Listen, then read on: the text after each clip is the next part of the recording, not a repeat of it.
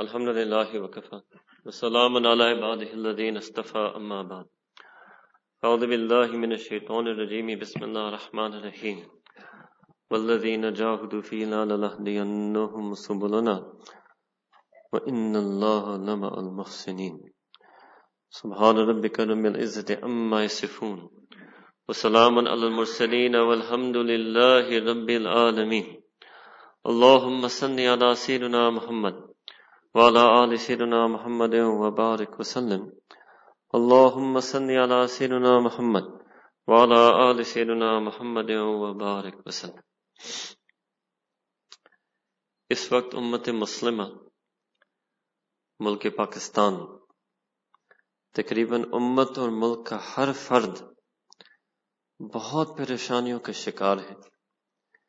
اگر کوئی مریض ڈاکٹر کے پاس آئے اور اس کے اندر ایک مرض ہو تو ڈاکٹر بھی بڑی امید لگاتا ہے کہ میں آپ کو ٹھیک کر دوں گا. اگر وہ 2-3 مرض لے کر آئے، 5-10 مرض لے کر آئے، پھر ڈاکٹر بھی جتنا بھی حسن ظن رکھنے والا ہے، جتنا بھی اپنے فن میں قابل ہے، اس کی بھی امید پھر ختم ہو جاتی ہے. اور یہی نا امیدی کی کیفیت ہم نے اہل دین میں دیکھا ہے، اور یہ بڑھتے جاتا ہے کہ لوگ کی اصلاح کیسے ہوگی، لوگ اپنے رب کا قرب کیسے حاصل کریں گے، لوگ اللہ کی رضا اور منشا اپنے آپ کو کب مطابق بنائیں گے. امن اور اطمینان نہ کسی کے سینے میں ہے، نہ بہت سے گھروں میں ہے، نہ ہمارے بازار گلیوں میں ہے، نہ ہمارے معاشرت اور ملک میں ہے. آپ امت کی کسی بھی معاشرت اور ملک کو دیکھ لیں. اب اس کی بہت سی وجوہات ہیں. یہ کوئی ایک نشست میں اس پر نہ اس کی مکمل شناخت کی جا سکتی ہے، نہ اس کا مکمل علاج کیا جا سکتا ہے. اللہ تعالیٰ نے دل میں بات ڈالی کہ مگر لوگوں کو پھر کس طرح رہنمائی دے، تو کوئی ابتدا ہونا چاہیے، کوئی ابتدائی نقطہ کہ بندہ کہہ دے کہ چلو ایک قدم مجھے بٹھائیں کہ میں پہلا قدم کس طرف اٹھاؤں. میں بھی مانتا ہوں کہ سفر بڑا لمبا ہے، میں بھی مانتا ہوں کہ میں کمزور ہوں، مگر آپ ایک قدم بتا دیں. ہو سکتا ہے میں ایک قدم یہ اگر خالص اللہ تعالیٰ کے لیے اٹھا دوں، اللہ تعالیٰ میرا باقی سفر طے کر لیں گے. تو اس ایک پہلا قدم پر آج گفتگو کرنا ہے. What we would say in English is what should be our first step. You can begin in many places. There's no single one beginning in Deen. But we're going to present to you humbly tonight what we feel that by and large most people where they need to begin. Otherwise we are faced with a crisis that there's a lack of empathy, lack of sympathy, lack of honesty. سچائی بھی ختم ہو گئی. سچائی کے مختلف اقسام ہیں اور جھوٹ کے مختلف اقسام ہیں. بہت سے لوگ یہ غلط فہمی میں کہ سمجھتے ہیں کہ یہ سچ اور جھوٹ جمع نہیں ہو سکتے. یہ سچ اور جھوٹ بالکل ایک انسان میں جمع ہوتے ہیں. اس کو نفاق کہتے ہیں، اس کو منافقت کہتے ہیں. اور ہمارے امت میں بہت سے ایسے لوگ ہیں جن میں کچھ انداز سے، کچھ پہلو سے وہ بہت سچے اور کچھ انداز اور پہلو میں سے وہ بہت جھوٹے. اور یہ جو سچ اور جھوٹ کو جو ملا کر پھر رہے ہیں، اس سے امت کو بڑا نقصان ہو رہا ہے. مثال کے طور پر ایک ہے اپنے رب کے ساتھ سچ ہونا. رب کے ساتھ سچ ہونا کا مطلب ہے کہ بندہ عبادت کرے، اللہ تعالیٰ کی فرمان کو مانے، اللہ تعالیٰ کو حکم کی پیروی کرے. ایک ہے مخلوق کے ساتھ سچ ہونا، اچھے آداب اخلاق کے ساتھ پیش ہونا، صبر والا ہونا، حلم والا ہونا. کچھ لوگ اپنے گھر کے باہر والوں مخلوق کے ساتھ اچھے ہوتے ہیں، سچے ہوتے ہیں، اپنے گھر کے اندر جھوٹے ہوتے ہیں. اور یہ سچ اور جھوٹ جمع ہوتا ہے. بہت سے لوگ ہمارے پاس آتے ہیں، ان کے پاس ایک سچ ہے اور ایک جھوٹ ہے. مثال کے طور پر رب کے ساتھ سچے، نماز پڑھتے ہیں، فجر میں حاضر ہوتے ہیں، زکوٰۃ دیتے ہیں، عمرہ حج پر جاتے ہیں، مگر جہاں ان کے آداب اور اخلاق ہے وہ جھوٹے. نبی کریم صلی اللہ علیہ وسلم کے مثال نہیں بن کر رہ رہے. کچھ لوگ ہم نے یہ دیکھا ہے کہ اپنے employees, colleagues, boss, professors, neighbours کے ساتھ بہت حسن اخلاق کے ساتھ اور بہت وفا والا تعلق ہے، اور اپنے گھر والوں کے ساتھ جن کے ساتھ انہوں نے اللہ تعالیٰ کا نام لے کر جن کے ساتھ نکاح کیا، اپنے گھر والوں کے ساتھ با وفا نہیں ہوتے، بے وفا ہے، ایک جھوٹ ہے۔ پھر یہ دیکھا گیا کہ لوگ اپنا جو جھوٹ ہے وہ اپنے سچائیوں کے اندر چھپانے کی کوشش کرتے ہیں۔ مثال کے طور پر یہ مثال لے لیں، اگر کوئی اپنے گھر والوں کے ساتھ بے وفا ہے تو وہ پوری دنیا کو اعلانیہ طور پر اپنے دوسرے خوبیوں کو دکھانے کی کوشش کرے گا، that I'm a wonderful worker, I'm a great lecturer, I'm a great member of society, I've never lied. وہ لمبی فہرست گنوائے گا، I've never lied, I've never stolen, I've never cheated, I've never this, I've never that. It means he's hiding something. There's some lie hidden between all these truths that he has to list and list and list these qualities. He's hiding something. He's hiding something. It's an insecurity. So this is another big problem that we have today. Then if you look at dini sifat, taqwa کی کمی، حیا کی کمی، ذکر کی کمی، سنت کی کمی، توکل کی کمی، آپ قرآن کریم کھولے اور پڑھتے جائیں، جو بھی صفات اللہ تعالیٰ نے اہل ایمان کے بارے میں اللہ تعالیٰ بتاتے ہیں اور ہم سے مطالبہ کرتے ہیں، وہ ہمارے اندر نظر نہیں آتا۔ نہ اللہ تعالیٰ کا شکر، نہ اخلاص، نہ صدق۔ اللہ اکبر۔ اس کو جب یہ سب معاملہ ایسے جمع ہو جاتے ہیں تو اس کو فتنہ کہتے ہیں، فتنہ۔ اب یہ جملہ فتنہ کا دور ہے، فتنہ کا زمانہ ہے۔ ہم نے یہ دیکھنا ہے کہ ہمارا اس دور اور زمانہ میں کردار فتنہ کا ہے یا خیر کا ہے۔ فتنہ اس شر کو کہتے ہیں جو انسان اس کو پہچان بھی نہیں سکتا، کبھی خود شک میں ہے، حق اور باطل کے شناخت بھی نہیں کر سکتا، اس کو فتنہ کہتے ہیں۔ اور نبی کریم سیدنا رسول اللہ صلی اللہ علیہ وسلم نے علامات قیامت میں یہ بہت وضاحت کے ساتھ بتایا، انسان قتل کیا جائے گا، اس کو پتہ نہیں ہے کہ میں کیوں قتل کیا گیا، اور قتل کرنے والوں کو بھی نہیں پتہ ہے کہ میں نے کیوں اس کو قتل کیا۔ ایک اور حدیث میں نبی کریم صلی اللہ علیہ وسلم نے فرمایا کہ حق اور باطل کی پہچان ختم، پتہ نہیں ہوگا کہ کون اہل حق ہے کون اہل باطل ہے۔ تو اس کو فتنہ کہتے ہیں۔ فتنہ means that evil that is so intense, that is so clever, that you can't catch it, you can't recognize it, and you can't شر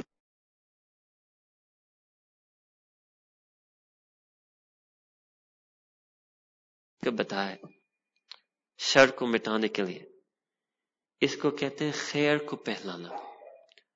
آپ جتنا زیادہ خیر کو پھیلائیں گے لازماً شر مٹ جائے گا، مگر بہت پھیلانا پڑے گا جبکہ وہ شر فتنہ بہت زیادہ۔ اب یہ صرف مدارس سے کام نہیں ہوگا، اب صرف علماء مشائخ سے کام نہیں ہوگا، اب صرف کسی ایک جماعت تنظیم گروہ سے کام نہیں ہوگا۔ فتنہ کا تقاضا ہے کہ امت کا ہر فرد سراپا خیر بنے گا۔ جب ہر فرد سراپا خیر بن جائے گا، پوری امت کے اندر یہ خیر کی ہوائیں چلیں گی، پھر یہ فتنہ والا شر دب جائے گا۔ اس سے کم یہ شر مٹے گا نہیں، نہ سوچنے سے، نہ بولنے سے، نہ کالم نگاری سے، نہ نیوز چینل سے، نہ تبصرہ سننے سے، تبصرہ کرنے سے فتنہ مٹے گا۔ فتنہ شر ہوتا ہے اور شر صرف خیر سے مٹ سکتا ہے۔ اب اپنے اندر یہ خیر لانا، اب حیرت کی بات ہوتی ہے کہ کون خیر پسند نہیں کرے گا؟ وہ کون سا امت کا فرد، اس کو امت کا فرد پھر کہیں گے کیسے اگر وہ خیر کو پسند نہیں کرتا؟ تو پھر معاملہ کیا ہے؟ تو وہ جو ابتدائی جو مرحلہ جو ہے اس کو طلب کہتے ہیں، طلب۔ ہمارے اندر اس چیز کی طلب نہیں ہے، لوگ اس چیز کو سمجھتے نہیں۔ means we don't really want deen. We don't really want Allah subhanahu wa ta'ala. We don't really want Nabi Kareem sallallahu alayhi wa sallam. If we really wanted it, we would do anything and everything to get it. So the truth is that we have a loss of talab in our heart. We can talk, we can discuss, we can have conferences and lectures and gatherings and seminars and workshops and symposia. We can even shed tears over things that go on in this country and go on in the world. But if you really wanted to change it, you would change it. بس طلب کی دیر ہے, طلب کی کمی ہے. اب یہی اللہ تعالیٰ نے قرآن کریم میں فرمایا والذین جاہدوا فینا, جن کے دلوں میں جانوں میں ایک دلی طلب, دلی طرف اٹھی ہے, اور اب وہ اس طلب کی خاطر ہر کوشش, ہر جد و جہد کرتے, تو پھر اللہ تعالیٰ نے اپنے ہدایات کے وعدے دیے. لنہدینہم, اللہ تعالیٰ فرماتے کہ ہم ضرور یقیناً لازماً ان کو ہدایت دیں گے. کیسے؟ ایک راستے پر نہیں, سبلنا, بہت زیادہ راستوں جو ہمارے تک پہنچتے ہیں, بہت زیادہ. Allah Ta'ala will surely, certainly, assuredly, undoubtedly guide those believers who want Him and who give everything up for this desire for Him. Allah Ta'ala will guide them to many and multiple ways to reach Him. اس آیت سے یہ بھی معلوم ہوتا ہے that there is no single one way. A lot of our friends, sometimes they have this misconception. وہ اپنا ایک سوچ, ایک نہج کو افضل سمجھتے ہیں اور باقی سب کو فضیلت نہیں دیتے. They think that their way of deen, their understanding of deen, their method of deen, their approach of deen is the single best one. So no, Allah Ta'ala said in Quran, لَنَهْدِيَنَّهُمْ سُبُلَنَا, that there will be many, many multiple ways in which Allah Ta'ala will guide us towards Him. So the Arabs, they made a proverb. یہ آیت نہیں, حدیث نہیں, اس کو محاورہ کہتے ہیں. مگر یہ جو سلف کا جو کلام عرب ہوتا تھا نا, سمجھے کہ وہ عربی زبان کے ایسے ماہر تھے کہ وہ چند الفاظ میں قرآن کریم اور سنت کے ایک ایسے مفہوم کو باندھتے تھے. اس کو میرے خیال ہے اردو زبان میں اس کو محاورہ کہتے ہیں, عربی میں اس کو حکم کہتے ہیں.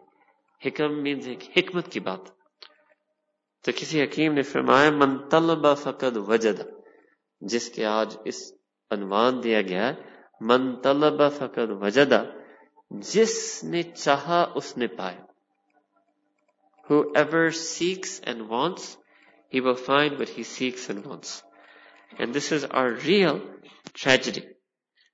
Our real problem. ہمارے یہاں پرابلم یہ نہیں ہے کہ ہمارے اندر تقوی نہیں ہے, سنت نہیں ہے, ذکر نہیں ہے, آداب نہیں ہے, اخلاق نہیں ہے. ہمارے اندر مسئلہ ہے کہ ان چیزوں کی طلب ہی ختم ہو گئی, طلب ہی نہیں. دیکھیں بہت سے لوگ یہ ہمارے پاس لے کر آتے ہیں کہ میرے پاس علم ہے مگر اس علم کے اوپر عمل نہیں. مثال کے طور پر میں کسی سے پوچھ لوں, چلو اگر آپ پریشان ہیں ذاتی طور پر, یا آپ ملک کے لیے پریشان ہیں, آپ امت کے لیے پریشان ہیں, تو کیا آپ نے رات کے آخری تہائی میں اللہ تعالیٰ سے دعا مانگتے ہیں؟ وہ کہتا ہے کہ نہیں. میں نے کہا آپ کو اس چیز کا علم تھا؟ کہا کہ نہیں, مجھے پتا ہے کہ تہجد بھی ایک نماز ہے, علم ہے, عمل نہیں. آپ کو پتا ہے کہ اللہ تعالیٰ اس وقت دعا کو قبول کرتے ہیں, علم ہے, عمل نہیں. یہ اتنی سی چیزیں ہیں ہمارے دین میں کہ ان کے بارے میں علم ہے, عمل نہیں کرتے. آپ کو پتا ہے آپ نے حیا اور پاک دامنی زندگی گزارنا تھا, آپ نے نظر کی حفاظت کرنا تھا, آپ نے غیر محرم کی طرف متوجہ نہیں ہونا تھا. علم ہے, یہ سب چیزوں کا علم ہے, یہ سب سن چکا, عمل نہیں. عمل سے کیا مراد؟ It means علم ہے, عمل نہیں. عمل نہیں means یہ میری صفت نہیں ہے, یہ میری حالت نہیں. حیا دین میں ہے, علم ہے. آپ کی صفت ہے حیا؟ نہیں. آپ کی حالت ہے صبر؟ نہیں. آپ کا مزاج ہے تقوی؟ نہیں. علم ہے مگر عمل نہیں, صفت نہیں, حالت نہیں. پھر مقام کیسے ملے گا؟ مقام علم سے, فقط علم سے نہیں ملتا. علم کنجی ہے. مقام عمل, کردار, حال, صفات, احوال پیدا کرنے سے ملتا ہے. اس کو پھر انسان کو امتی کا مقام ملتا ہے, متقی کا مقام ملتا ہے, نفس سے مطمئنہ کا مقام ملتا ہے, قلب سلیم سکون دل کا مقام ملتا ہے. ہمارے اندر یہ اعمال نہیں. تو we've lost our talab. And a Muslim, ultimately a Muslim is a talib. Talib of Allah, talib of akhirah. Seeker of Allah, seeker of akhirah. This is who we are. But our problem is that we've been living in this world as if we're a talib of the dunya. دنیا کی اتنی طلب ہمارے یہاں پائے جاتی ہے, اتنی طلب, دنیا کی تفصیلات کی طلب, دنیا کی جزیات کی طلب, ہر چیز کی طلب. All the time we want the best. Our Shaykh, he explains it in a beautiful way, that we live in a quality conscious world. ہر بندہ کو معیار مطلوب. I want to have the best quality education for my children. I want my children to get the best quality job that they can have. I want them to live in the best quality neighborhood they can afford. I want to find the highest quality spouse for my child. ہر چیز میں معیار مطلوب ہے. یہ اچھی بات ہے. اللہ تعالیٰ نے بھی ہمیں, نبی کریم صلی اللہ علیہ وسلم نے سکھایا ہے کہ اللہ تعالیٰ کی منشا یہی ہے. سیدنا رسول اللہ صلی اللہ علیہ وسلم نے فرمایا, کتب اللہ الاحسان فی کل شیء, کہ اللہ تعالیٰ نے احسان means the highest standard of excellence, virtue, nobility, beauty. Kataba, Allah Ta'ala has mandated upon you the pursuit and attainment and achievement of excellence, virtue, nobility, beauty, fi kulli shay, in every single endeavor that you undertake. ہر چیز میں معیار مطلوب ہے. اللہ تعالیٰ خود ایسے فرمانے. مگر ہم نے اس جملہ صرف اپنے دنیا کے بارے میں استعمال کیا. اتنا معیار ہمیں مطلوب ہے کہ اگر اللہ تعالیٰ اپنے فضل اور کرم سے ہمیں کوئی ایسی دنیاوی نعمت دے جو اچھی معیار کی ہے, ہم پھر بھی اس کو بڑھانا چاہتے ہیں. کسی کے پاس اچھی گاڑی ہے, وہ چاہتا ہے کہ 3-4 سال بعد اس سے بہتر ہمیں گاڑی مل جائے, اپ گریڈ. کسی کے پاس اچھا فون ہے, وہ چاہتا ہے کہ یہ اپ گریڈ ہو جائے. کسی کے پاس اچھا لیپ ٹاپ ہے, وہ چاہتا ہے کہ یہ اپ گریڈ ہو جائے. تو ہم معیار اعلیٰ چاہتے ہیں, اور مل بھی جائے ہم اور اس کو بڑھانا چاہتے ہیں. اس کو طلب کہتے ہیں. تو یہ نہیں سمجھے کہ میرے اندر طلب نہیں, یہی چیز کو طلب کہتے ہیں کہ آئی فون 4 جیب میں ہے اور 5 کی چاہت ہے. اس کو طلب کہتے ہیں کہ معیار کا کوئی انتہا نہیں. اس کو طلب کہتے ہیں.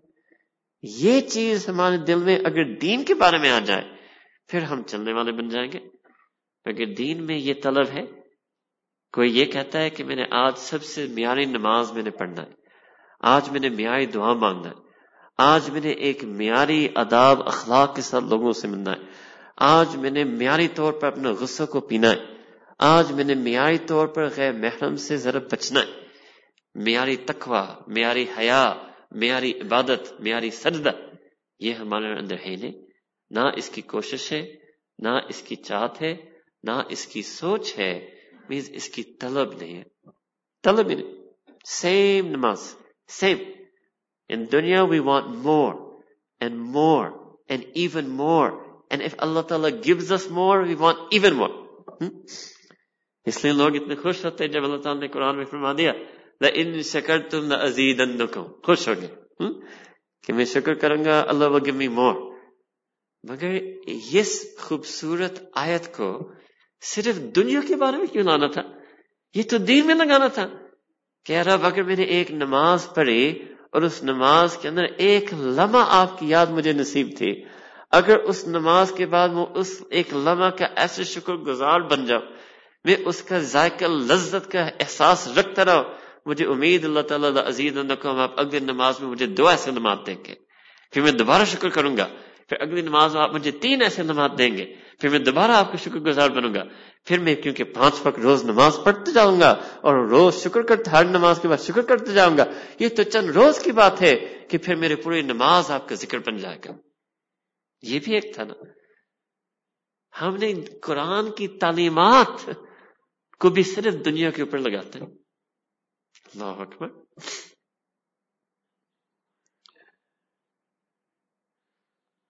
تو ہم نے مزاج بنا دیا کہ دنیا میں معیار اور دین میں گزارا. دنیا میں معیار اور دین میں گزارا. بلکہ کبھی لوگ آ کر یہ بات ہمارے سامنے پیش رکھتے ہیں کہ دیکھیں جی جہاں تک دین کا معاملہ ہے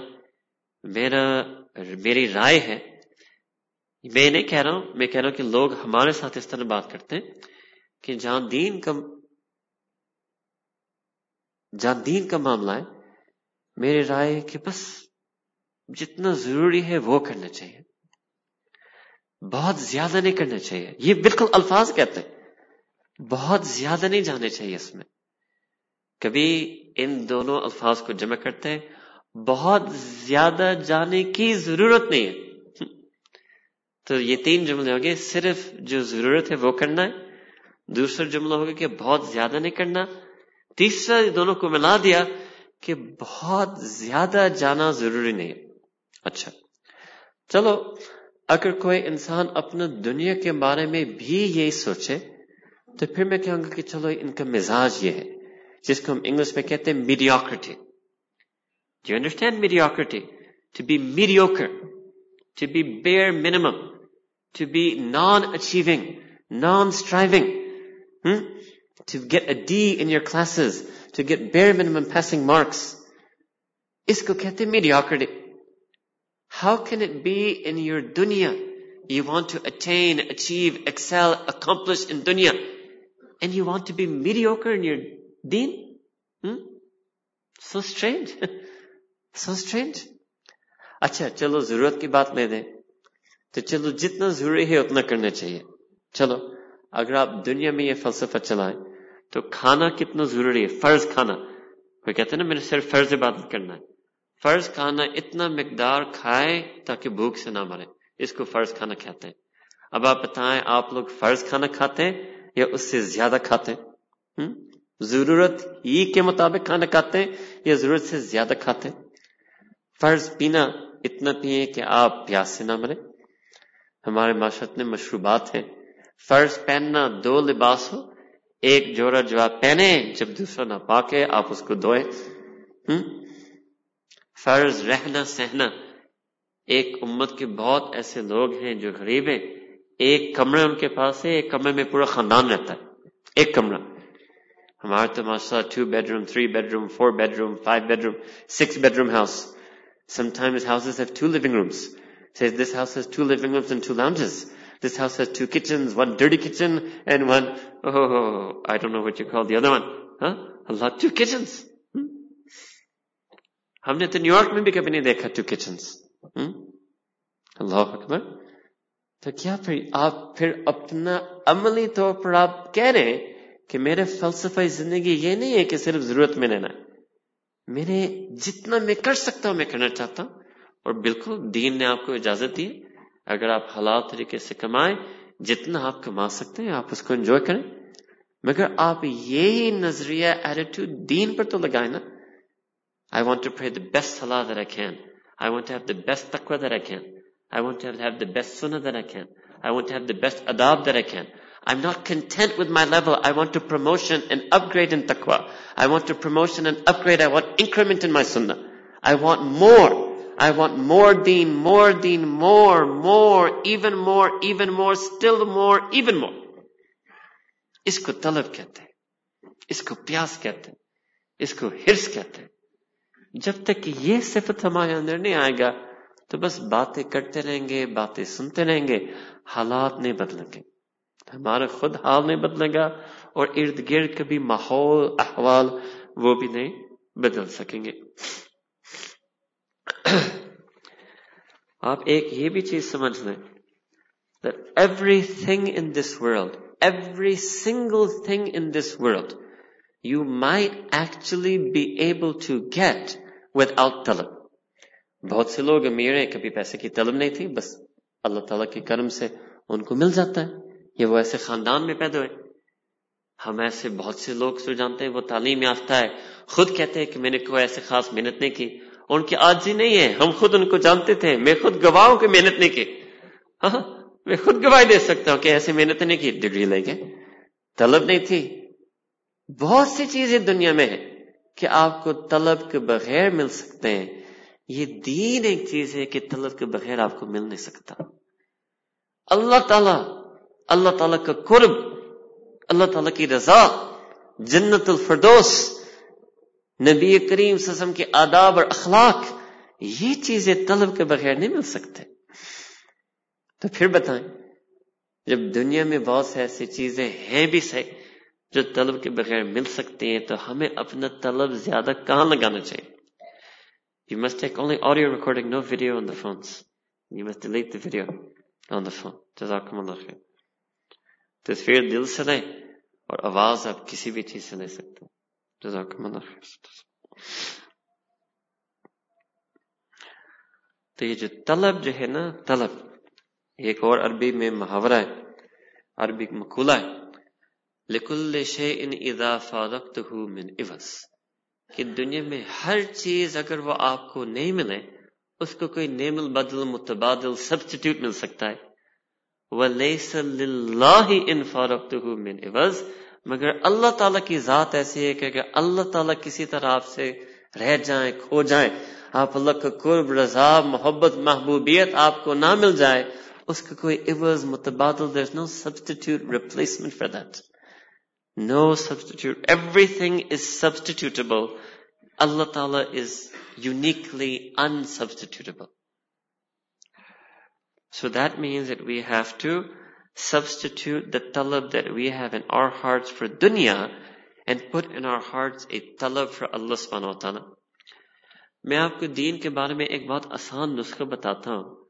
اگر آپ دین اسلام میں کوئی بھی چیز آپ نے کبھی قرآن میں پڑھی ہو، سنی ہو، نبی کریم صلی اللہ علیہ وسلم کی سیرت سنن میں پڑھی ہو، سنی ہو، کوئی بھی دین کی چیز ہو، کوئی عبادت ہو، صفت ہو، اخلاق ہو، نعمت ہو، عبادت ہو، کوئی بھی دین میں چیز آپ نے سنی ہو، اگر آپ چاہتے کہ یہ چیز مجھے حاصل ہو جائے، آپ 3 چیزیں کریں، لازماً وہ چیز آپ کو مل جائے گی. ان میں سے پہلے یہ ہے کہ you have to want it.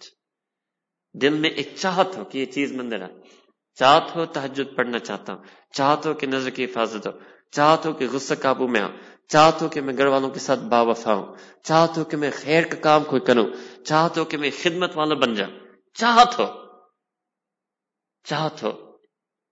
دوسری چیز ہے اس چاہت کے مطابق کوشش کرنا، چاہت کے مطابق کوشش کرنا. If you really want it, you will really work for it. If you kind of want it, you will kind of try for it. If you only want it a little bit, you will only try for it a little bit. چاہت کے مطابق کوشش کرنا. تیسری چیز ہے کہ اللہ تعالیٰ سے مانگنا. You must beg Allah Ta'ala for it. You must want it badly, you must work for it hard, and you must beg Allah Ta'ala for it. If you do these 3 things, you can get anything you want in deen. There's nothing in deen that is out of reach. There's nothing in deen that's difficult. There's nothing in deen that's impossible. All you have to do is want it, work for it, try for it, make effort for it, and you have to pray to Allah Ta'ala, beg Allah Ta'ala for it, and you will get it in your heart, and you will get it in your life. So where does one begin? You begin by wanting. That's the easiest. یہ تو دین میں یہی آسانی ہے. Trying for it, یہ مشکل کام ہے، محنت کرنا پڑے گا. دعا میں بھی چلو تھوڑی سی محنت ہے. تو آپ آسان چیز سے شروع کریں. اس سے میں نے کہا کہ پہلا قدم ہم آپ کی خدمت میں طلب اس طرح رکھنا کیونکہ وہ سب سے آسان ہے.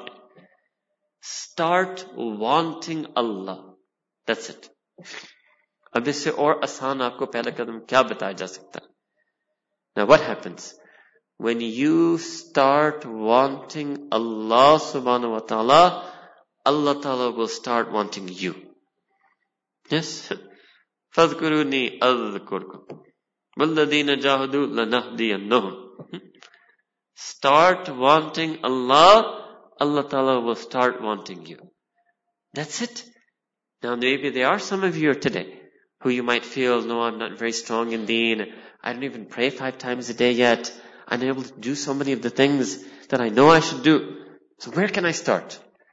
آپ نے چلتے پھرتے دن میں، دفتر میں، یونیورسٹی میں، گھر میں، بازار میں، چھٹی پر، ہر وقت دل میں ایک ارادہ رکھنا ہے. بس دل کے اندر ایک آگ جلا لیں، وہاں سے شروع کریں. All the time in your heart You should want Allah Ta'ala. You keep wanting Him. Start wanting Him. Keep wanting Him. Keep on wanting Him. Start wanting Him more. Keep wanting Him more. Keep on wanting Him more and more. اس طلب کو بس بڑھاتے جائیں بڑھاتے جائیں بڑھاتے جائیں، اس کو بڑھاتے جائیں بڑھاتے جائیں. یہ پھر ایک وقت یہ طلب اس لیول تک پہنچ جائے گا کہ یہ خود آپ کو عمل پر آمادہ کرے گا. یہ آپ کو بے چین کر دے گا جب تک آپ اس کے مطابق عمل نہیں کریں گے. ایک ایسی چاہت بن جائے گی کہ اس چاہت کے مطابق جب تک آپ محنت نہیں کریں گے وہ چاہت آپ کو جان کو نہیں چھوڑے گا. ایسی چاہت اپنے اندر کو پیدا کریں، اس کو طلب کہتے ہیں. اور ہم نے دیکھا ہے کہ بہت سے لوگ بالکل اسی طریقے سے اپنے آپ کو بدلے، بالکل اسی طریقے سے اپنے رب کو پا چکے. They just started wanting Allah Ta'ala, but truly wanting, really wanting, real true طلب، اس کو دل میں لانے کی کوشش کریں. And اگر آپ محسوس کریں کہ یہی تو ہے جو میرے اندر نہیں ہے، تو اس کا احساس کرو. کتنے بڑے افسوس کی بات ہے. اپنے حال پر غور کرو کہ what in the world has happened to me? How dead and numb has my heart become, that my heart no longer yearns for Allah Ta'ala. My heart no longer has longing for Allah subhanahu wa ta'ala. My heart no longer has craving for Allah subhanahu wa ta'ala. What's happened to me? دیکھیں آپ اپنے کسی دوست کو ملتے ہیں. اب مثال کے طور پر میں ان لوگوں کو مخاطب کرتا ہوں جو 30-40 سال کی عمر اور سے اوپر ہیں. اگر آپ کا کوئی دوست ہے، آپ اس کے پاس جاتے ہیں اور آپ دیکھتے ہیں، آپ کہتے ہیں اچھا کام کیسے چل رہا؟ کہتے ہیں میں نے کام چھوڑ دیا. کہتے ہیں بس کام کرنے کا جی نہیں چاہتا ہے. تو آپ کیا کرتے ہیں؟ آپ اس کو بٹھاتے ہیں، کہتے ہیں بھائی آپ کو کیا ہو گیا ہے؟ آپ کے گھر والے ہیں، بچے، آپ ایسے سستی کے شکار نہ بنے. آپ کام کرو، محنت کرو، اپنے آپ کو اٹھاؤ، کاؤنسلنگ پر جاؤ، کسی طرح اس کے علاج کرو. آپ یہ کیسے بیٹھ کے کہ بس کام کرنے کا جی نہیں چاہتا؟ I just don't feel like working. یہ کبھی برداشت نہیں ہوگا. آپ کا اخلاص کا تقاضا ہوگا آپ اس بندے کو ایڈوائز کریں. You say what's the matter with you? اچھا اب نچلے عمر کو جائے. If some young man tells you I just don't feel like studying anymore, will you accept that? No way. You sit with him. آپ کو کیا ہو گیا ہے؟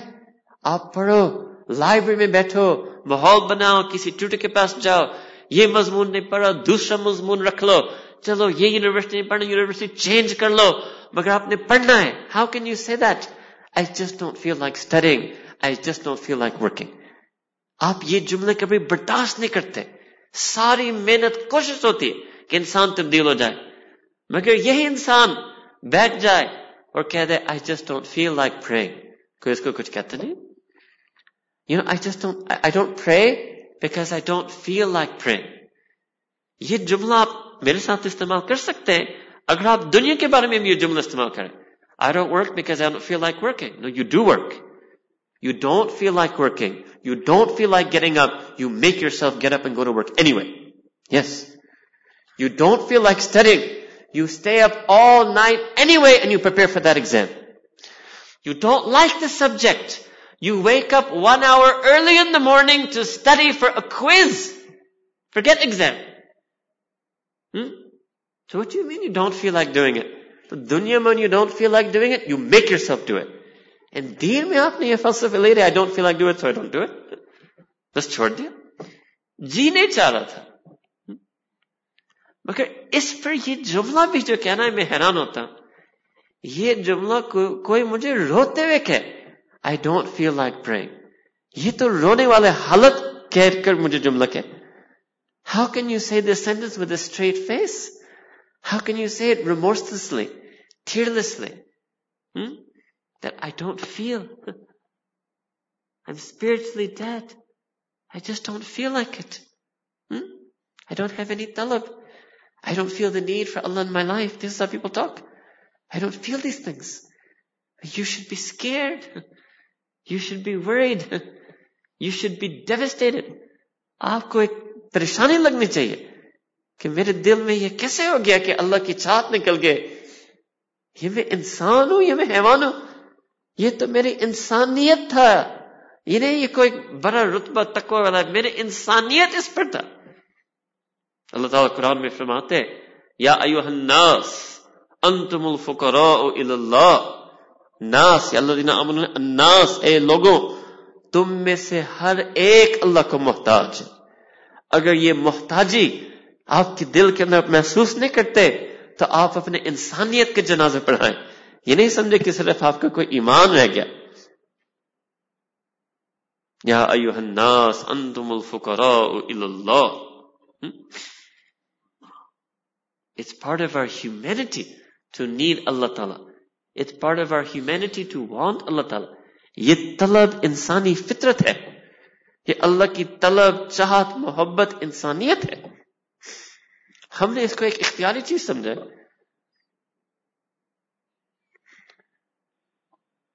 So we have to work hard to reignite this talab in our heart. اب مختلف قسم کے طلب ہوتے ہیں، وہ آپ کی کچھ مثالیں کے سامنے رکھنا چاہتا ہوں. پہلی چیز ہے ایمان اور ہدایت کی طلب، یعنی ہدایت ایمان کی طلب.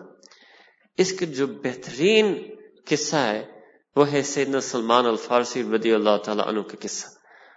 ان کے دل میں کتنی طلب تھی اور وہ اس طلب میں کتنے سچے تھے، اور اللہ تعالیٰ نے اس طلب کا کیا امتحان لیا اور کیسے ان کو آزمایا، اور بالآخر اللہ تعالیٰ نے ان کو اپنا مطلوب مراد جو حق تھا، جو حقیقی ایمان اور ہدایت تھا، اللہ تعالیٰ کو پہنچایا.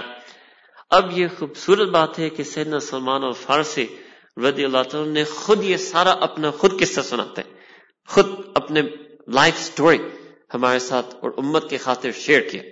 یہ اس وقت کس کو سنا رہے تھے؟ یہ تابعین کو سناتے تھے، تابعین کو. سیدنا سلمان الفارسی رضی اللہ تعالی عنہ بہت کثیر تعداد تابعین کے استاذ تھے. ان کے کیا استاذ ایمان تھے. بہت سے انسان ان کے ہاتھ پر ایمان لائے، ایسے جلیل القدر صحابی ہیں، اور وہ بہت زیادہ ان کو سناتے تھے. اللہ تک کہ ایک بہت مشہور تبعی تابعین ہے، ان کا نام امام احمد بن حنبل رحمۃ اللہ علیہ. انہوں نے اپنے مسند، ان کی جو حدیث کے اوپر جو کتاب ہے، انہوں نے یہ پورا سیدنا سلمان الفارسی کی جتنی تفصیل، سب سے زیادہ تفصیل ان کے واقعہ ان کی کتاب میں ملتا ہے. اب وہ فرماتے ہیں کہ میں ایک پارسی خاندان میں پیدا ہوا. اب جب پارسی خاندان میں پیدا ہوا تو میں ایک روحانیت کا طالب تھا. تو کیونکہ مجھے یہ بتایا گیا کہ یہ روحانیت ہے تو میں نے بڑی محنت کی کہ میں اس کے اندر اعلیٰ رتبہ حاصل کروں. And the highest level there is to be the keeper of the fire. آگ کا خادم کہہ دیں. وہ اس کو مل گیا.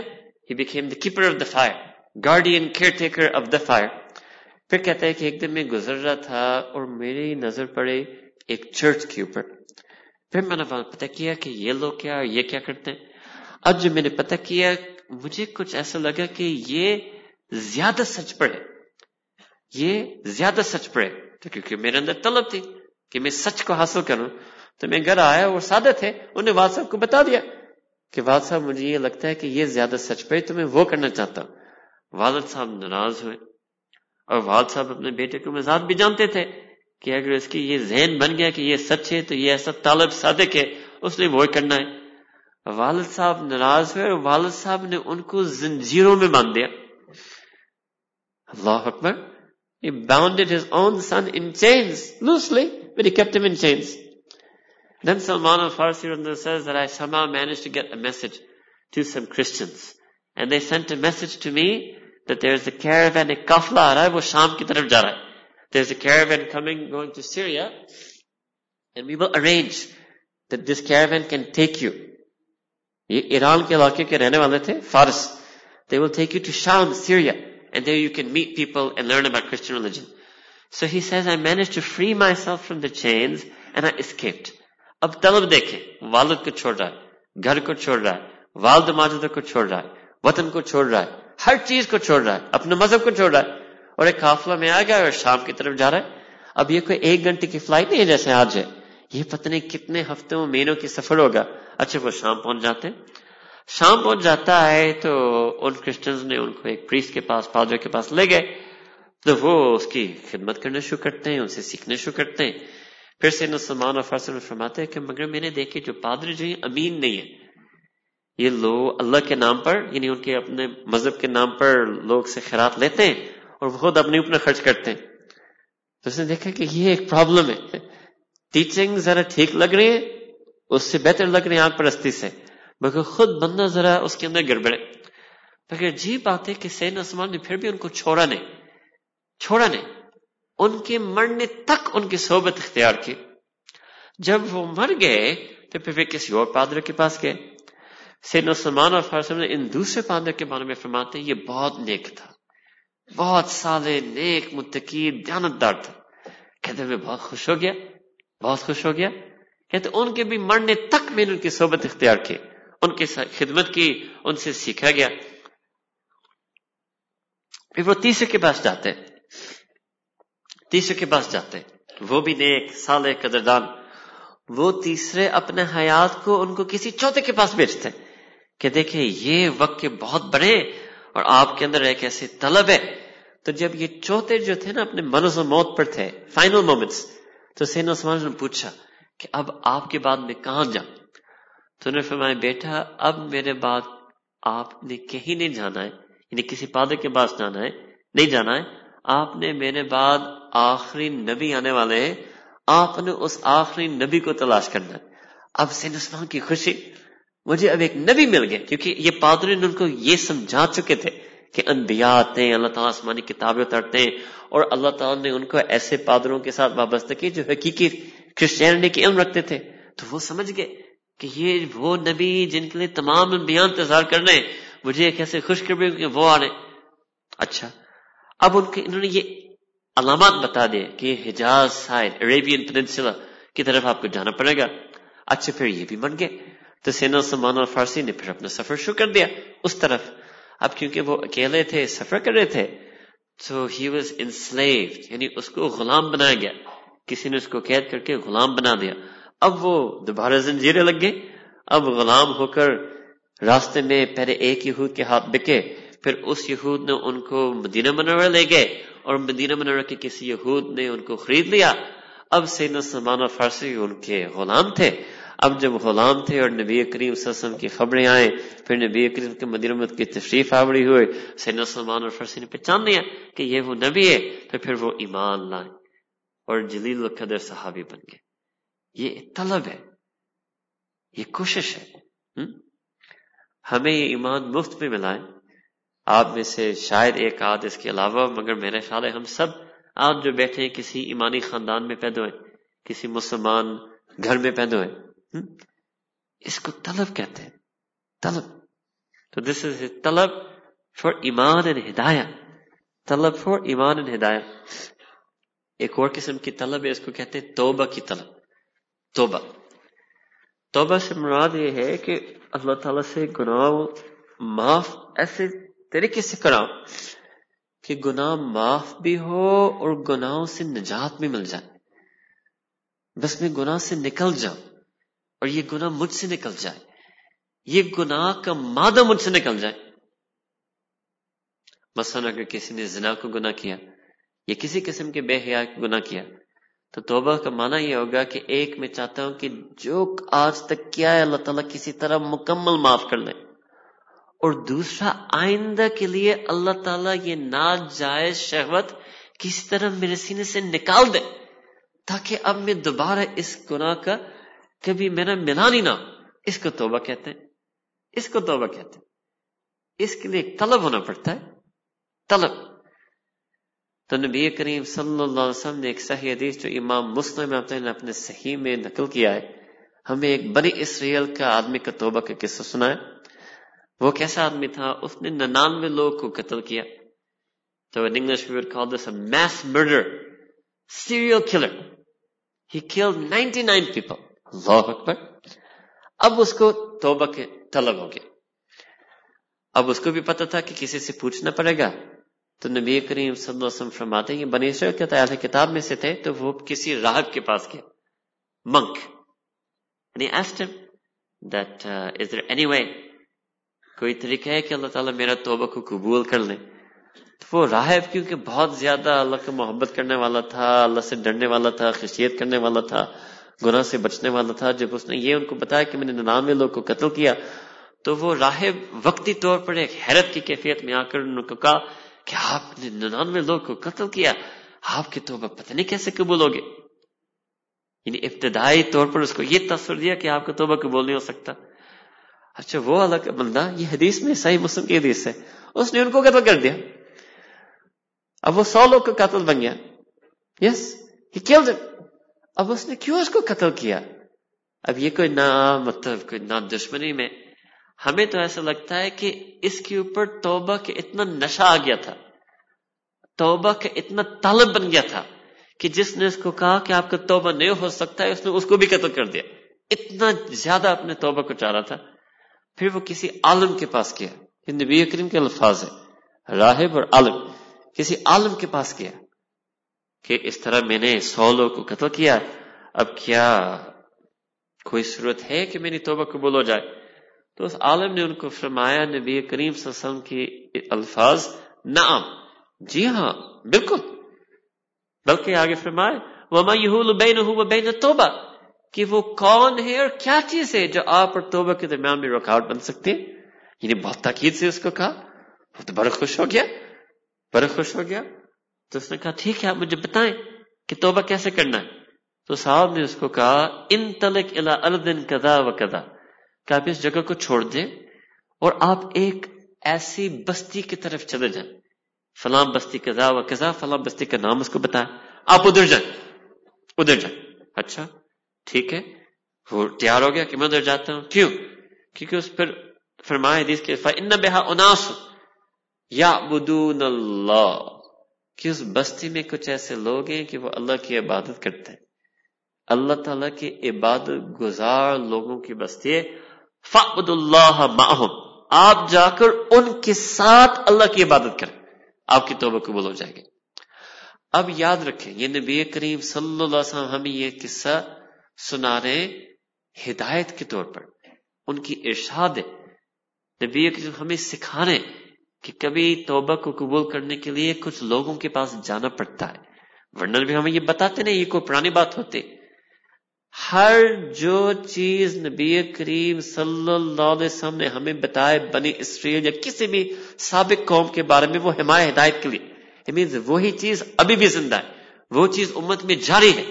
یہ تعلیم جو صحیح مسلم کی روایت ہے ابھی بھی ہے کہ کوئی توبہ تائب ہونا چاہے، وہ کچھ ایسے لوگ توبہ کی ایک یہ بھی صورت ہے اگر وہ اپنا توبہ کا طالب ہے کہ کچھ ایسے لوگ کے پاس چاہیں، وہ اللہ والے لوگ ہیں، اولیاء اللہ لوگ ہیں، عباد الرحمان لوگ ہیں، اور وہ جائیں اور کچھ وقت ان کے ساتھ گزارے اور اللہ کی عبادت کرے، مگر معہم، ان کے ساتھ. فَعْبُدُ اللَّهَ مَعَهُمْ، اللہ کی عبادت کر مگر ذرا ان کے ساتھ مل کر کرنا، آپ کی توبہ قبول ہو جائے گی. یہ نبی کریم کی ہمارے لیے ایک تعلیم ہے. ہم نے بھی اپنا توبہ کو ایسے طریقے سے تلاش کرنا ہے. اچھا وہ چل پڑا. اب جب وہ چل پڑا اس کو راستے میں موت آئے، پہنچ نہیں پایا اس بستی تک. اب پھر نبی کریم صلی اللہ علیہ وسلم فرماتے کہ پھر اللہ تعالیٰ نے فرشتوں کو بھیجے. دونوں فرشتے آئے، ایک وہ فرشتہ جو ان روح کو لیتا ہے جنہوں نے جنت جانا ہے، اور وہ فرشتہ جو ان روح کو لیتا ہے جنہوں نے جہنم جانا. دونوں پہنچ کے دونوں کا آپس میں جھگڑا ہوا. یہ فرشتہ نے کہا کہ میں نے لینا ہے یہ جنتی ہے، فرشتہ نے کہا میں نے لینا ہے جہنمی ہے. پھر اللہ تعالیٰ نے ایک تیسرے فرشتے کو حکم کے طور پر بھیجا. انہوں نے اس بندے کو ناپا کہ وہ اپنے اس علاقے جہاں انہوں نے قتل کیا تھا وہاں سے زیادہ قریب ہے یا جس بستی کی طرف جا رہا ہے وہاں سے زیادہ قریب ہے. جب ناپا گیا تو معلوم ہوا کہ بالکل وہ سمجھے کہ جسٹ مڈ پوائنٹ کراس کر چکا تھا اور اس کا سر اس طرف گرا تھا. تو پھر فیصلہ ہوا اس کی توبہ قبول ہے، یہ جنت جائے گا. اب بتائیں اس نے وہاں پہنچ کر عبادت کی ان لوگوں کے ساتھ؟ نہیں. انہوں نے پہنچ کر ماہم ان کے ساتھ کچھ وقت گزارا؟ نہیں. کس چیز پر مرا؟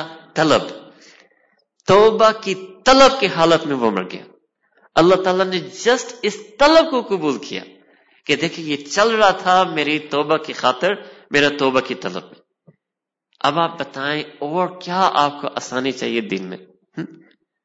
اگر طلب کی بنا پر 100 بندے کا قاتل معاف ہو سکتا ہے، 100 بندے کا قاتل جنتی بن سکتا ہے، کیونکہ اس کے اندر ایک چاہت تھی کہ میں کسی طرح اللہ تعالیٰ کو منوا لوں. تو ہم بھی اگر ایسی چاہت طلب دل میں لائیں تو اللہ وہی اللہ تعالیٰ ہے، اور یہ سیم تعلیم ہمارے لیے، مگر ہمارے اندر اس چیز کی طلب ہی نہیں ہے. گناہ کرتے ہیں، کسی سے پوچھتے نہیں ہیں کہ میں کیسے نکلوں.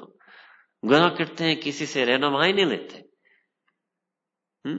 تھوڑا سا کام میں پرابلم ہو کہ دوست کو فون کرتے ہیں کہ مجھے بتائیں I'm having trouble at work, I'm having trouble in business, I had a setback in business. 10 لوگوں سے پوچھنے کے لیے تیار ہے.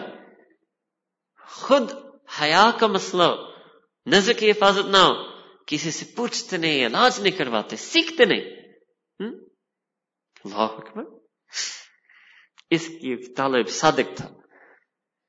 پھر جو حدیث کے راوی ہے، جو صحابی ہے، اس وقت میرے ذہن سے بھول گیا نام، مگر اس صحابی نے کچھ 1-2 جملے اضافی لکھے. انہوں نے لکھا کہ وہ جب گر گئے تو وہ بیمار ہو کر مر گئے تھے، مگر وہ فرماتے وہ اچانک نہیں گرے. وہ پہلے بیمار ہوئے تو آہستہ چلنا شروع کیا، پھر بیمار ہوئے اپنے آپ کو گھسیٹنا شروع کیا. He was crawling. He fell sick and he fell down and he got up and then he was stumbling and then he fell sick and then he fell down and then he was crawling and dragging himself. That's why his face was in that direction. وہ گھسیٹ کر وہاں تک پہنچنے کی کوشش کر رہا تھا، اور یہی اس کی طلب کی علامت ہے، اور اس طلب کی وجہ سے وہ اللہ تعالیٰ نے اس کی توبہ کو قبول کی. تو ایک ہو گیا ایمان ہدایت کی طلب، ایک یہ ہوا توبہ کی طلب، ایک ہوتا ہے اللہ تعالیٰ کی دوستی حاصل کرنے کا طلب. اس کو ولایت کہتے ہیں، اس کو یقین کہتے ہیں. اس کے جو مشہور واقعہ یہ ہے امام الغزالی رحمہ اللہ تعالی. امام الغزالی رحمہ اللہ تعالیٰ کا بہت لمبا اپنا ایک ذاتی سفر ہے جو انہوں نے خود قلم بند کیا ہے. المنقذ من الضلال عربی نام کی کتاب ہے، اردو میں بھی اس کا ترجمہ ہوا ہے، انگلش میں کئی ترجمے ہو چکے ہیں. آپ سب کو اس چیز کو پڑھنا چاہیے، دیکھنا چاہیے کہ لوگ کیسے اللہ کی تلاش میں نکلتے تھے. ان کا پہلے ایک واقعہ ہے کہ وہ what we call a crisis of faith. ان پر ایک ایسا وقت آیا کہ وہ ہر چیز کے بارے میں شک میں آ گئے. تو وہ فرماتے ہیں کہ اللہ تعالیٰ نے اپنے نور ہدایت میرے سینے پر نازل فرمایا اور میرے دل کو دوبارہ ایمان سے نوازا. پھر کہتے ہیں میرا دوسرا سفر شروع ہو گیا کہ اب اللہ کی ایمان پر تو پکا آ گیا، اب میں اللہ کا قرب چاہ رہا تھا، اور میں چاہ رہا تھا کہ اللہ تعالیٰ کا قرب ولایت بس کسی طرح معیاری تعلق میں اللہ تعالیٰ کے ساتھ بنا. اب اس کی تلاش میں گھر سے نکلیں. اب پہلے وہ کچھ لوگ سے میں نے جو اس وقت کے علماء تھے، ان کو متکلمون کہتے ہیں، وہ اپنے علم کے ذریعے سے، اپنے علم اور ذہانت کے ذریعے سے اللہ کی معرفت حاصل کرنے کی کوشش کرتے تھے. اور امام غزالی نے 1-2 سال اس فن میں لگایا، خود اس فن کے ماہر بنے، خود اس فن پر کچھ کتابیں بھی لکھے، مگر بالآخر نے محسوس کیا کہ نہیں، یہ ناقص راستہ ہے. فرمایا کہ کم از کم میں محسوس کرتا ہوں کہ میرے لیے یہ ناقص ہے، اللہ تعالیٰ کا کامل قرب معرفت اس سے نہیں ملے گا. پھر کچھ لوگ تھے وہ فلاسفہ تھے، وہ فلسفہ کے ذریعے سے اللہ کی معرفت حاصل کرنے کی کوشش کر رہے تھے، دنیا کی حقیقت کو سمجھنے کی کوشش کر رہے تھے. امام غزالی نے لکھا کہ میں نے 2 سال ان پر بھی محنت کی، یہاں تک کہ میں نے ایک کتاب لکھا فلسفے کے اوپر، مقاصد الفلاسفہ، تاکہ میں پہلے اس چیز کو لکھوں اور لکھ کر میں ان سے پوچھوں کہ کیا میں نے آپ کی باتیں مکمل سمجھی. تو صرف سمجھے نہیں، انہوں نے ان کی کتاب پڑھانا شروع کر دیا، یعنی ان کی کتاب فلسفے کی ٹیکسٹ بک بن گئے، اتنا خوبی سے اس چیز کو سمجھا. مگر فرمایا کہ نہیں، یہ بھی راستہ میرے لیے ناقص ہے.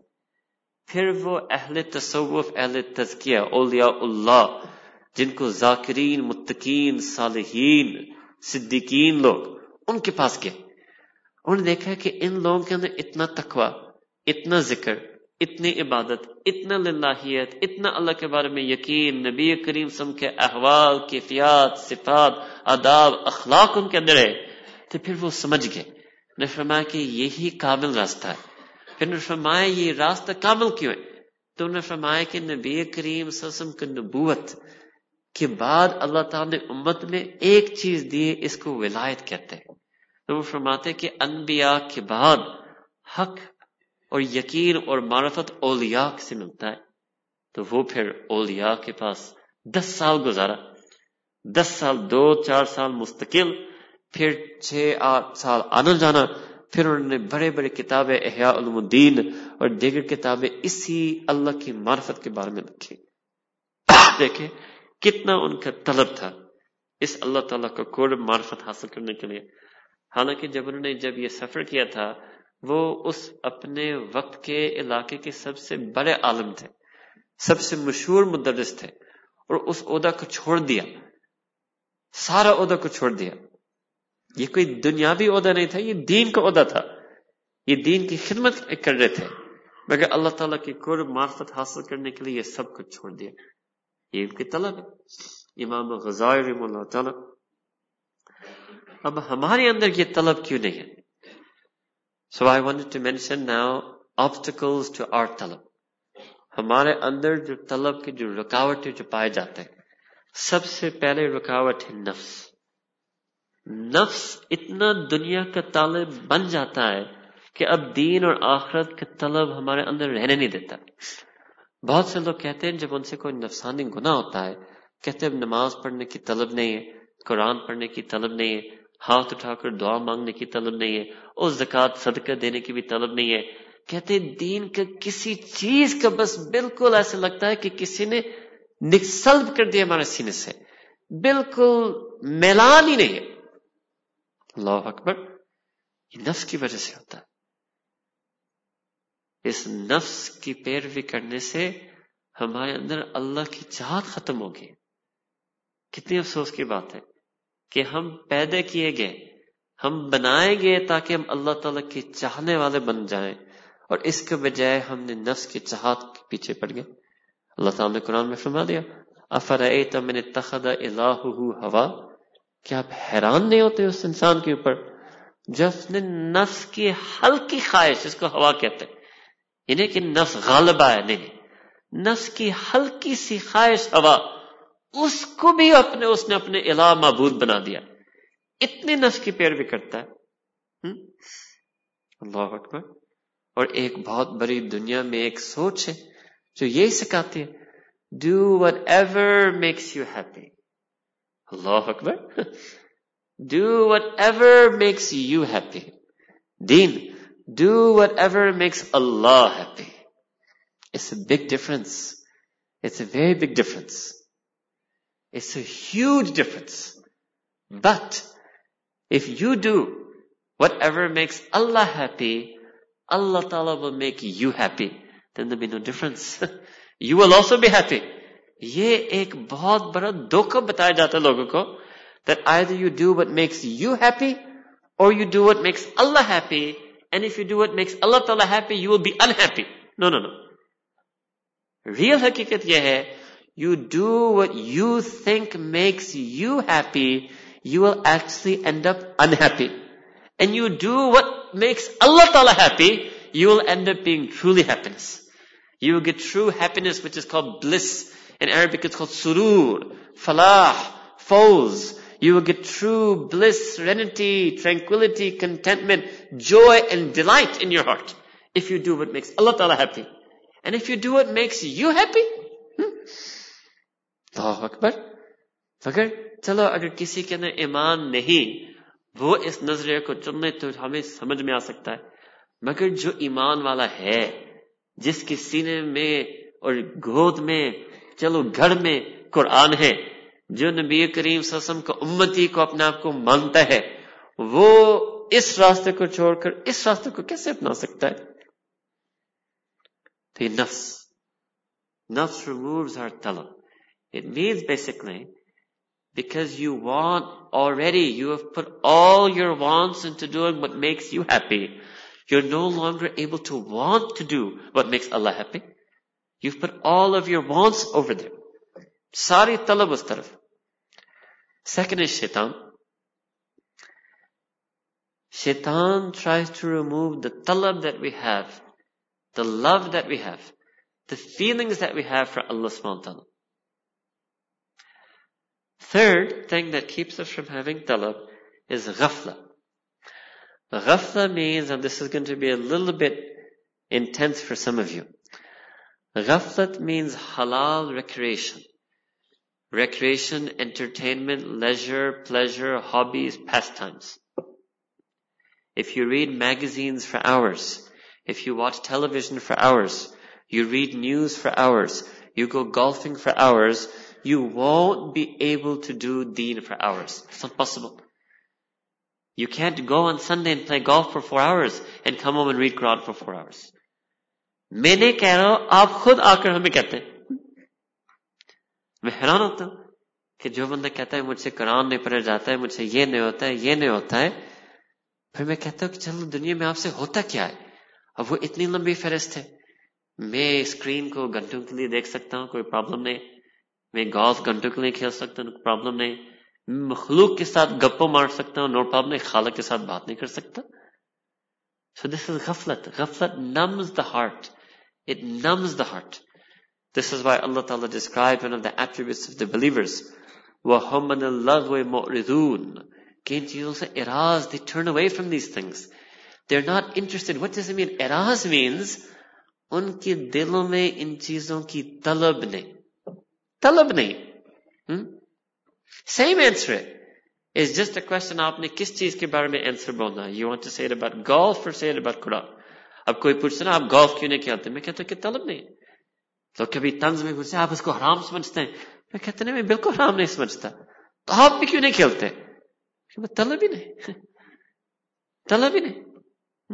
اب میں طنزیہ طور پر کسی سے پوچھتا ہوں کہ قرآن پڑھنا حرام ہے, ہاں میں کبھی ایسے نہیں بولوں گا. It's not nice.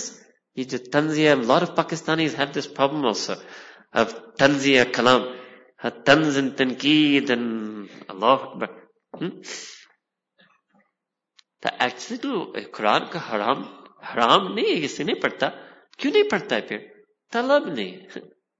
کیوں نہیں پڑھتا ہے؟ طلب نہیں ہے. طلب کیوں نہیں ہے؟ کیونکہ ان چیزوں کی طلب ہے. اپنی راحت کو ان چیزوں میں سمجھائے. Hobbies, pastimes, leisure, pleasure. اللہ تعالیٰ نے قرآن میں فرمایا, کیا فرمایا؟ فَإِذَا فَرَغْتَ. اللہ تعالیٰ بتاتے ہیں اپنے فارغ وقت کو کیسے استعمال کرنا ہے. فَإِذَا فَرَغْتَ, when you become free, whenever you are free, إِذَا, as soon as you are free, فَانْصَبْ, ڈٹ جاؤ, مضبوط ہو جاؤ. کچا نہ بننا کہ آپ فوراً اسکرین پر چلے گئے, فوراً فون نکال دیا, فوراً کھیل پر چلے گئے. نہیں, فَانْصَبْ وَإِلَىٰ رَبِّكَ فَارْغَب. اب تو رب کی طرف رغبت کے ساتھ لوٹے. Turn to your Rabb in yearning. What is Allah Ta'ala saying in Bahal Muhavara English Tarjuma? Allah Ta'ala saying is, when you are free, show me you are missing me. Show me all that time you were at work, you were missing me. Show me all that time you were busy, you were missing me. فَإِذَا فَرَغْتَ فَانْصَبْ وَإِلَىٰ رَبِّكَ فَارْغَب. It's all about your free time. یہ بھی اچھی طرح سمجھ لیں.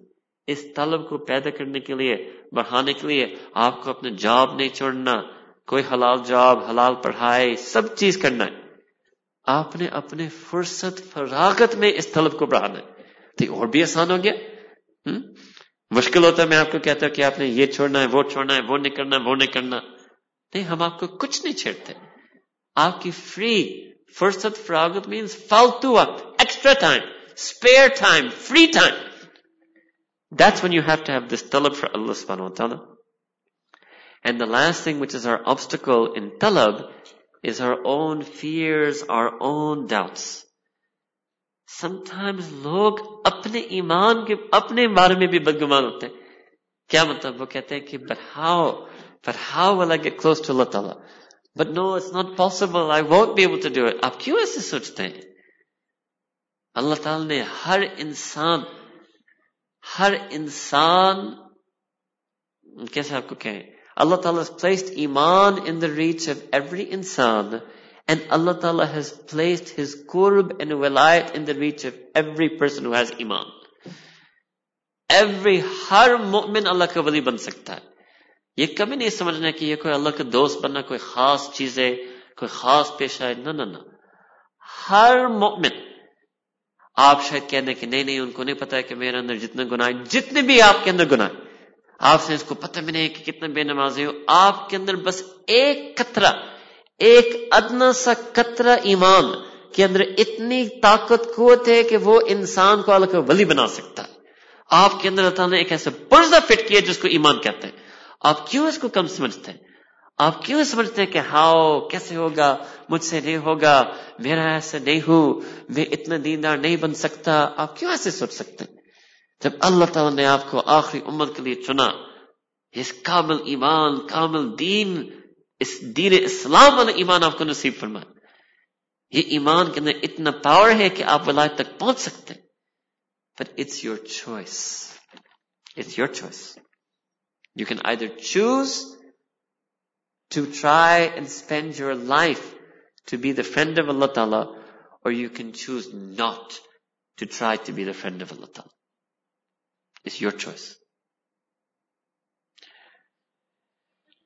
پھر آج کی آخری بات، پھر یہ طلب ہم کیسے بڑھائیں؟ اب طلب کے بارے میں ترغیب بھی ہوگے، طلب میں رکاوٹیں کیا ہیں وہ بھی ہوگے. اب ہم اپنے دل میں اس طلب کو کیسے بڑھائیں؟ سب سے پہلی چیز ہے اللہ تعالیٰ کو قرآن. مگر اللہ تعالیٰ کو قرآن کے ایک خاص انداز کے ساتھ ایک تعلق بنانا پڑے گا جس سے طلب ملے. بہت سے لوگوں نے اللہ تعالیٰ کو قرآن کریم کے ساتھ ایک عقلی تعلق قائم کیا اور عقل کے ذریعے سے جس ترجمہ قرآن.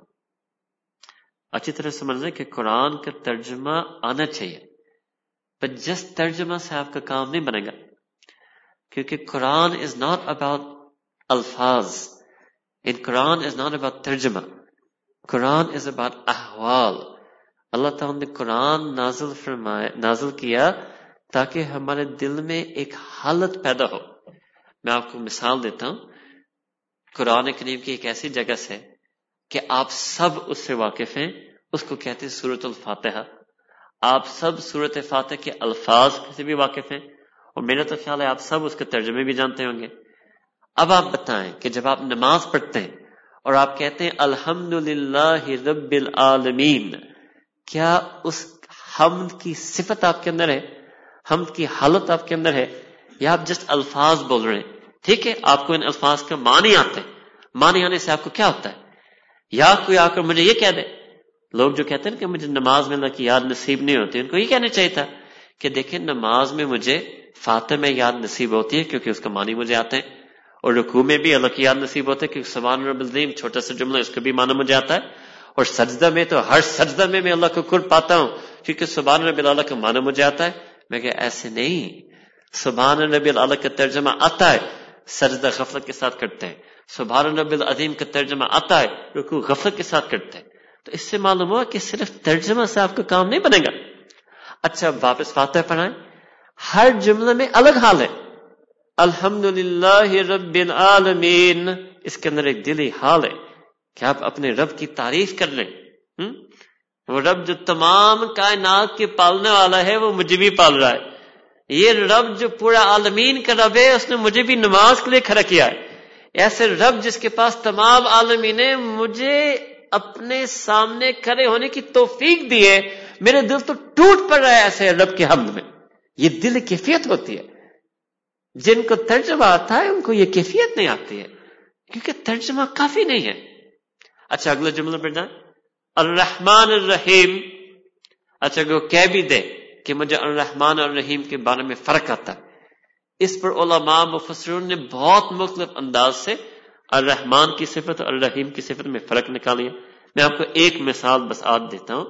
الرحمن کا مطلب ہوتا ہے کہ اللہ تعالیٰ وہ ذات ہے جو کامل رحمت رکھنے والے، اور الرحیم کا مطلب ہے کہ کامل رحمت برسنے والے. الرحمن means all merciful and Ar-Rahim means sending all that mercy. You see, one thing is to have all the money in the world and then to spend all the money of the world. All merciful and all mercy giving. یہ ایک feeling ہے، ایک انداز ہے. ان دونوں صفات میں فرق ہے. اب اس کی الرحمن کی الگ فیلنگ ہوگی، الرحیم کی الگ فیلنگ ہوگی. یہ دو قسم کی امید ہے. دیکھیں آپ کسی کے پاس، کوئی غریب کسی کے پاس جائے، اگر پتہ چلا کہ یہ بہت مالدار ہے، پتہ چلتا ہے کہ سب سے زیادہ مالدار ہے، اس کا علم ہونا کہ یہ سب سے زیادہ مالدار ہے، ایک امید اس کے اندر آ جائے گی. پھر دوسرا جملہ کو اس کو بتا دے کہ یہ صرف سب سے زیادہ مالدار نہیں ہے، یہ سب سے زیادہ مال خرچ کرنے والا بھی ہے، تو ایک نیو سیکنڈ ٹائپ آف امید اس کے دل میں آ جائے گی. تو الرحمن الرحیم. اچھا پھر نیکسٹ جملہ مالک یوم الدین. اب یہ ایک اور فیلنگ ہے، یہ اللہ کا مالک ہونا، یہ بالکل حال بدلنا چاہیے فاتح میں. لفظ بدل رہے ہاں، ترجمہ سمجھنے والے معنی بدل رہے ہاں، مگر نمازی کا دل کا حال نہیں بدلتا. مینز ترجمہ سے کچھ نہیں ہو رہا آپ کا، یہ ٹوٹلی مختلف حال ہے کہ اللہ تعالیٰ مالک ہے. اللہ اکبر کبیرہ. لمن الملک اليوم للہ الواحد القہار. اللہ تعالیٰ اس دن اعلان کروائیں گے کہ آج سلطنت بادشاہت کس کو حاصل ہے؟ یہ صرف اللہ الواحد، ایک اللہ، القہار زوردار اللہ. ایک فیلنگ ہوتی ہے. اب دل کو کانپنا چاہیے. وہی دل جو ایک سیکنڈ پہلے الحمدللہ پڑھ کر اچل رہا تھا اپنے رب کی تعریف میں، وہی دل جو ایک سیکنڈ پہلے الرحمن الرحیم پڑھتے ہوئے اچل رہا تھا اللہ کی رحمت کی امید میں، وہی دل اب کانپے گا جب مالک یوم الدین پڑھے گا. کس کے دل کانپتا ہے جب مالک یوم الدین پڑھتا ہے؟ ترجمہ آپ کو آتا ہے، آپ اس ترجمہ پر ناز کرتے ہیں. قرآن عقل کے لیے نہیں آئے، قرآن دل کے لیے آئے، قرآن دل کے لیے آئے. اب جب یہ کہہ سمجھ گئے نا کہ اللہ تعالیٰ مالک ہے، تو آپ نے دل سے کہنا تھا ایاک نعبد.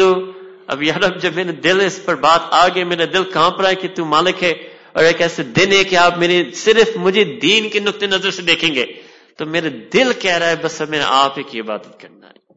یہ دلی صدا ہے، یہ کوئی رٹا ہوا ترجمہ تجوید والا جملہ نہیں ہے. فقط یہ تجوید والا جملہ رٹا ہوا ترجمہ جملہ نہیں ہے کہ ایاک نعبد ہم سب اللہ کی عبادت کرتے ہیں. نہیں، یہ دل کی صدا لگانا پڑتا ہے ہر دفعہ جب فاتح پڑھتے ہیں کہ اللہ تعالیٰ میں آپ ہی کی عبادت کرتا ہوں. اب جب یہ کہہ دیا تو دل کی ایک حال دوبارہ بدل جاتی ہے. کیا کہ میں تو بہت بڑا بول چکا ہوں، میں نے اللہ تعالیٰ سے یہ ابھی دعویٰ کیا کہ میں اللہ ہی کی عبادت کروں گا، میرے اوقات ہی نہیں ہے. وَإِيَّاكَ نَسْتَعِينُ کہ اللہ اب میں آپ ہی سے مدد کروں گا، آپ نے مجھے ہیلپ کرنا پڑے گا. میں تو بے بس ہو گیا ہوں، میں کیا بیٹھا ہوں کہ تو میرا مالک ہے، مالک یوم الدین. وَإِيَّاكَ نَعْبُدُ میرا آپ کا عبد ہوں. اب میں نے عبد مالک کا رشتہ طے کر لیا، یا آپ میری مدد کریں گے تو میں اس رشتے کو نبھاؤں گا. وَإِيَّاكَ نَسْتَعِينُ اللہ تعالیٰ سکھاتے ہیں، اچھا میں مدد کرتا ہوں، میں آپ کو دعا سکھاتا ہوں. اہدنا الصراط المستقیم. اہدنا ہدایت مانگو، طالب ہو، یا میں ہدایت یافتہ ہوں، میں نماز پڑھ رہا ہوں. کہتے کہ نہیں ٹھیک ہے، آپ گناہ نہیں کر رہے، نماز پڑھ رہے، آپ ہدایت پر ہیں، مگر اس ہدایت کی طلب آپ کے اندر اتنی ہو کہ آپ مانگتے رہے اہدنا اہدنا اہدنا، مانگتے رہنا. یہ بھی دل کی صدا نکلتی ہے، پھر بندہ ہدایت یافتہ ہوتا ہے. پھر نے بتا دیا کہ یہ کیا راستہ ہے، الصراط. اللہ تعالیٰ بتا رہے یہ دین کوئی نقطہ نہیں ہے کہ آپ اس پر لینڈ کرتے، یہ راستہ ہے، راستہ جو میں آپ کو طلب، موڑ بڑھتے جائیں اس راستے پر چڑھنا، کلمت ایمان، پھر چلنا، پھر بڑھنا، پھر اور بڑھنا تاکہ آپ چھا جائیں. ایک راستہ ہے صراط، طلب، ایک قدم کے بعد اگلا قدم، اگلا قدم کا اگلا قدم. پھر اللہ تعالیٰ کیا فرمایا؟ اچھا اللہ تعالیٰ نے ایک تسلی دی آخر میں کہ یہ جو راستہ جو ہے نا، یہ راستہ پہلے کچھ لوگوں نے یہ راستہ طے کیا ہے. کچھ ایسے لوگ ہیں کہ ان کے قدم کی نشانیوں اس راستے پر ہیں. صراط الذین انعمت علیہم کہ اللہ ایک ایسا راستہ ہے کہ آپ کے خاص لوگوں کا. اب یہ بھی ایک مسئلہ فتنہ ہو گیا آج. لوگ کہتے ہیں کہ آپ نے لوگوں سے دین نہیں لینا، بس آپ کو قرآن کا ترجمہ ہے، کچھ حدیث کا ترجمہ ہے، کچھ شیلف ہے. میں آپ کو کیا بتاؤں، کبھی میں ایسے کمرے میں بیٹھا ہوں لوگوں کے گھروں میں، وہ مجھے دیکھ رہے ہیں، ان کے پیچھے ان کی پوری شیلف ہے کتابوں کی، اور وہ ایسے گناہ کا اقرار کرتے ہیں میں آپ کو بتا نہیں سکتا. اب بتائیں اس شیلف کا کیا فائدہ ان کو؟ اتنی بڑی شیلف کتابوں کی ان کے پیچھے، اور خود کہنے کہ ان کے یہ گناہ ختم نہیں ہوتا، اس پر عمل نہیں ہوتا، یہ نہیں ہوتا. یہ لوگوں سے لینا پڑتا ہے. یہ تو اللہ تعالیٰ قرآن میں کوئی آپ کو یہ بہت اچھی طرح یاد رکھے، کوئی آپ کو یہ غلط فہمی دینے کی کوشش کرے کہ آپ نے لوگوں سے دین نہیں لینا، آپ اللہ سے لینا ہے. ٹھیک ہے، بالکل صحیح. قرآن سے لینا ہے، بالکل صحیح. حدیث سے لینا ہے، بالکل صحیح. کہتے میں نے قرآن سے لیا، قرآن کو کھولا، اللہ تعالیٰ نے کہا الذین انعمت علیہم، کہ کچھ ایسے لوگ ہیں، اور یہ لوگ ہیں جو اللہ تعالیٰ کے خاص انعامات ان کے اوپر ہیں. اور اللہ تعالیٰ نے جب مجھے سکھایا کہ میں ہدایت کی دعا مانگوں، اللہ تعالیٰ نے مجھے کہا میں نے ان کی طرف ہدایت مانگنا ہے. اب الذین انعمت علیہم کے ساتھ ملیں گے تو صراط مستقیم والے بنیں گے. اور یہ قرآن میں اللہ تعالیٰ نے فرمایا الذین انعم اللہ علیہم من النبیین والصدیقین والشہداء والصالحین. قرآن کو کہہ دے کہ یہ صرف نبی کریم صلی اللہ علیہ وسلم، نبی کریم صلی اللہ علیہ وسلم اول، پھر تمام انبیاء، پھر صدیقین، ان سے بھی ہدایت لینا پڑتا ہے قرآن میں، پلس شہداء، ان کی قربانی سے ہم نے ہدایت لینا ہے، والصالحین، اور صالحین سے بھی ہم نے ہدایت لینا ہے. صدیقین اور صالحین سے ہدایت لینا ہے. اللہ تعالیٰ نے کہا ہے قرآن میں. یہ ایک فیلنگ ہوتی ہے. اچھا پھر آگے اللہ تعالیٰ فرماتے ہیں نئی فیلنگ غیر المغضوب. اب یہ دل کی ایک نئی فیلنگ ہونی چاہیے کہ اللہ مجھے کبھی بھی ان لوگوں میں سے نہ بنائے کہ تو ان سے ناراض ہے. اب آپ کس وقت کہہ رہے ہیں؟ اس وقت تو آپ ایسے چیز نہیں کریں جس سے آپ اللہ ناراض ہو. آپ نماز پڑھ رہے ہیں، میں اللہ تعالیٰ چاہتے ہیں کہ آپ میری عبادت میں بھی اس چیز کا خوف آپ کو ہونا چاہیے. میری توفیق ہے آپ پڑھ دیں پھر بھی خوف ہو. آپ ترسے اس بات پر کہ یا رب مجھے کبھی بھی ان وہ لوگوں سے نہ بنائے کہ جن پر تو ناراض ہے، والضالین، اور جو آپ کے راستے سے ہٹ جاتے ہیں. اب دل سے فاتحہ پڑھنا یہ صرف ترجمہ کا کام نہیں ہے، یہ سیکھا جاتا ہے، سکھایا جاتا ہے، اس کی مشق کروائی جاتی ہے. پھر یہ فاتحہ اگر طلب والا فاتحہ بن جائے، پھر نماز طلب والا بن جائے، تو جی میں آپ کو کہہ رہا تھا نا قرآن کریم، قرآن کے ساتھ دلی تعلق قائم کرنے سے طلب بڑھتا ہے. اور اس کے لیے جو ابتدا جو میں نے کہا کچھ آسان ابتدائی مرحلے، آپ فاتحہ سے شروع کر لیں، سورہ فاتحہ سے شروع کر لیں. پھر جو اور کچھ آیات جس میں اللہ تعالیٰ نے خاص اپنا تعلق مؤمنین کے بارے میں جو بتایا ان سے شروع کریں. یہ ضروری نہیں ہے کہ آپ فوراً کہتے ہیں میں نے مکمل ترجمہ تفسیر اکیڈیمکلی پڑھنا ہے. میں خود پڑھا چکا ہوں مکمل تفسیر، بہت سالوں سے پڑھتے بھی رہا، مگر ہم نے دیکھا ہے کہ لوگوں کے بہت کم لوگ بدلتے ہیں اس چیز سے. ہمارے اتنے لوگ ہمارے جو تفسیر میں پڑھے ان کی حالت وہی ہے جو پہلے سے تھے. تو اس کو صرف عقل اور علم تک نہ سمجھے. قرآن علم بھی ہے، مگر جب تک اس کو اپنا حال نہیں بنائیں گے، صفت نہیں بنائیں گے، کام مکمل نہیں ہوا. اس پر محنت کرنا پڑے گا، محنت کرنا پڑے گا. دوسرا طریقہ ہے کہ نبی کریم صلی اللہ علیہ وسلم کی سنت اور سیرت پر غور کرنا. اب یہ تو وقت ساتھ اتنا نہیں ہے، مگر بہت سے واقعات ہیں، اس کو پڑھنا چاہیے. صرف بچوں تک کہانیاں نہیں سمجھے، یہ بڑوں کے لیے کہانیاں، یہ بڑوں کے لیے بھی کہانیاں. اور انسان کے دل کے اندر ایک طلب آتا ہے جب وہ صحابہ کی قصے سنتا ہے، جب نبی کریم کے خود اپنی جو مشقتیں ہیں جو انہوں نے امت کے لیے قربانی دی، اس سے آپ کے طلب بڑھے گا. کون سے طلب؟ آپ کے اندر ایک خاص طلب بڑھے گا کہ آپ کے دل میں ایک چاہت آئے گا کہ یا اللہ جتنے اچھے وہ میرے نبی تھے صلی اللہ علیہ وسلم، مجھے بھی اتنا اچھا ان کا امتی بنا دے. اس کو طلب کہتے ہیں. یہ چاہت نہیں ہے. ہم آئیڈینٹی کہتے ہیں کہ ہم ان کی امت کے ہیں، یہ طلب نہیں ہے. طلب یہ ہے کہ I want to be as good an ummati to him as good a nabi he was to me. I want to be as true to him as true he was to me. I want to be as loyal to him as he was loyal to me. اللہ تعالیٰ نے ان کے بارے میں قرآن میں فرمایا حریص علیکم، کہ وہ آپ کو اتنا چاہتے ہیں. حریص بلکہ means نبی کریم صلی اللہ علیہ وسلم is crazy about you. So you have to become crazy about him. اس کو طلب کہیں گے. تو جتنے زیادہ آپ نبی کریم کی سیرت، سنت، حالات، حیات طیبہ، سیرت مبارکہ، کیفیات، آداب، اخلاق، شمائل کو جانیں گے، اتنا زیادہ آپ کے اندر ایک طلب پیدا ہوگا. ورنہ اگر آپ یہ چیز نہیں سیکھیں گے تو آپ کے اندر یہ طلب نہیں ہوگا. آپ کہیں گے ٹھیک ہے میں ordinary everyday ordinary average امتی بن کر رہنے, آپ پر اس پہ اکتفا کریں گے. تھرڈ چیز ہے کہ آپ کو زندہ طالبین کے ساتھ صحبت اختیار کرنا پڑے گا. زندہ طالبین کے ساتھ صحبت اختیار کرنا پڑے گا. کیا مطلب؟ اللہ تعالیٰ نے قرآن میں فرمایا یا ایھا الذین آمنوا اتقوا اللہ, تو شروع کس سے کیا؟ الذین آمنوا, یہ تو سب مراد ہے, تمام اہل ایمان کو اللہ تعالیٰ کہتے ہیں اتقوا اللہ, تقوی اختیار کرو, وکونوا مع الصادقین, صادقین جو سچے ہیں, نیک ہیں, اللہ تعالیٰ کی طالب ہیں, نبی کریم کے طالب ہیں, جو اس آج کی گفتگو کا مصداق ہے, ان کے ساتھ لتھی ہو جاؤ. قرآن میں حکم ہے, یہ حکم کے سیگا ہے, کونوا مع الصادقین, لوگوں کے ساتھ نتھی ہو جاؤ. ہاں, اب کوئی کہتے کہ یہ کون ہے صادقین, تو پہلے سمجھو کہ ان کو ہونا لازمی ہے, کیونکہ ہر قرآن کی آیت قیامت تک اس پر عمل کیا جا سکتا ہے. یہ لازم ہے. اللہ تعالیٰ نے کہا قرآن میں لا یکلف اللہ نفسا الا وسعها, اللہ تعالیٰ نے کوئی چیز ہمیں ذمہ لگائی نہیں جو ہم پورے نہیں کر سکتے. تو یہ کونوا مع صادقین کرنا ہے اور کیا جا سکتا ہے.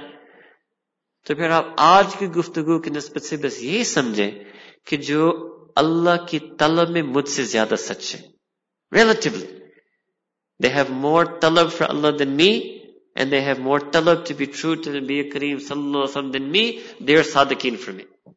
I will be with them, and I will sit with them, and I will learn from them.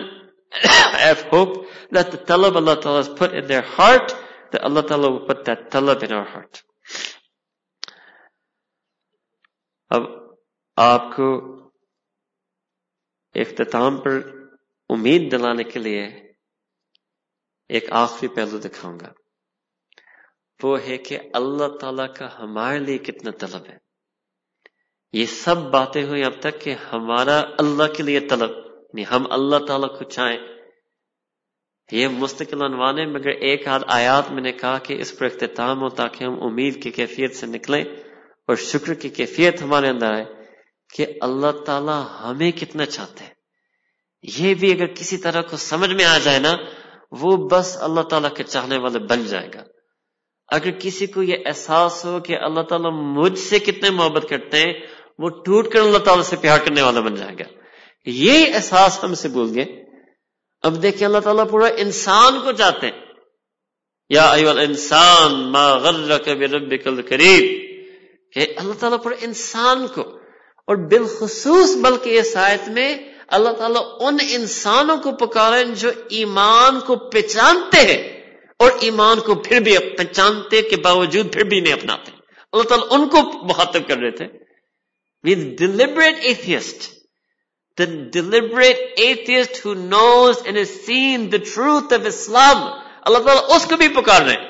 ما غرک بربک الکریم, کہ آپ نے کس چیز میں دھوکہ دے دیا کہ تیرا رب تیرا اتنا چاہنے والا ہے. ربکا, کچھ مفسرین نے کہا کہ یہ جو ایک حرف یا ہے کاف کا, رب کے بعد ایک حرف کاف, ربکا means your رب, یہ سب سے زیادہ رحمت والا حرف ہے قرآن میں, کہ اللہ تعالیٰ ایسے لوگ کو پکار کر کہہ رہے میں پھر بھی توادر رب ہوں. بے ربک الکریم, اللہ اکبر, کتنا اللہ تعالیٰ چاہتے ہیں. تو ہمیں سر کہ یا اللہ اگر آپ ان کو اتنا چاہتے ہیں کہ آپ ان کو پکارنے, یار اب میں تو وہ انسانوں میں سے نہیں ہوں جو آپ کو ایمان پر نہیں لایا, میں تو آپ کا ایمان لانے والا انسان ہوں, اور میں تو آپ کی طرف سجدے کرنے والا انسان ہوں, میں تو آپ کے روزے رکھنے کے لیے میں انسان ہوں. اللہ تعالیٰ مجھے کتنا چاہتے ہوں گے. فیلنگ ہونے چاہیے دل میں, اور حقیقت یہ اللہ تعالیٰ ہمیں بہت چاہتے ہیں. اب دیکھیں جب اللہ تعالیٰ نے جب اللہ تعالیٰ نے ایمان سے نوازا, یہ اللہ تعالیٰ کا ارادہ تھا. اللہ تعالیٰ قرآن کریم میں فرماتے فَمَن يُرِدِ اللَّهُ أَن يَهْدِيَهُ خَيْرًا, جس کے بارے میں اللہ تعالیٰ خیر کا ارادہ رکھتے ہیں کہ اللہ تعالیٰ ان کو ہدایت دیں. یشرح صدرہ للاسلام, اللہ تعالیٰ اس کو سینے کھول دیتے ہیں اور دین اسلام اس کے اندر لاتے ہیں. تو کیا مطلب اگر آپ آئے کی ترتیب کے اسلام این پڑھا ہے, پہلے کیا آیا فَمَن يُرِدُ اللَّهُ, پہلے مراد تھے, پہلے ہم اللہ کی مراد تھے, پھر اللہ تعالیٰ نے اسلام کی توفیق دی. بہت لوگ سمجھتے کہ اللہ تعالیٰ کو مراد ہونا یہ کوئی دین کا انتہا ہے کہ کوئی اللہ کو مراد بن جائے. نہیں, ہماری ابتدا یہ ہے, ہماری ہسٹری یہ ہے کہ ہم اللہ تعالیٰ کو مراد تھے. اس سے اللہ تعالیٰ نے قرآن میں فرمایا فَعَلْ لِمَا يُرِيدُ, اللہ تعالیٰ وہی کرتا ہے جو وہ چاہتا ہے. اچھا اب آپ غور سے سمجھیں کہ ہم کب سے اللہ کی مراد ہیں, کب سے؟ جب سے پیدا ہوئے, جب سے اللہ تعالیٰ نے ایمان دی؟ نہیں, اس سے بھی پہلے. جب سے پیدا ہوئے؟ نہیں, اس سے بھی پہلے. جب سے کائنات بنائے؟ اس سے بھی پہلے, اس سے بھی پہلے. جب ہماری روح بنی عالم ارواح میں؟ اس سے بھی پہلے. کیوں؟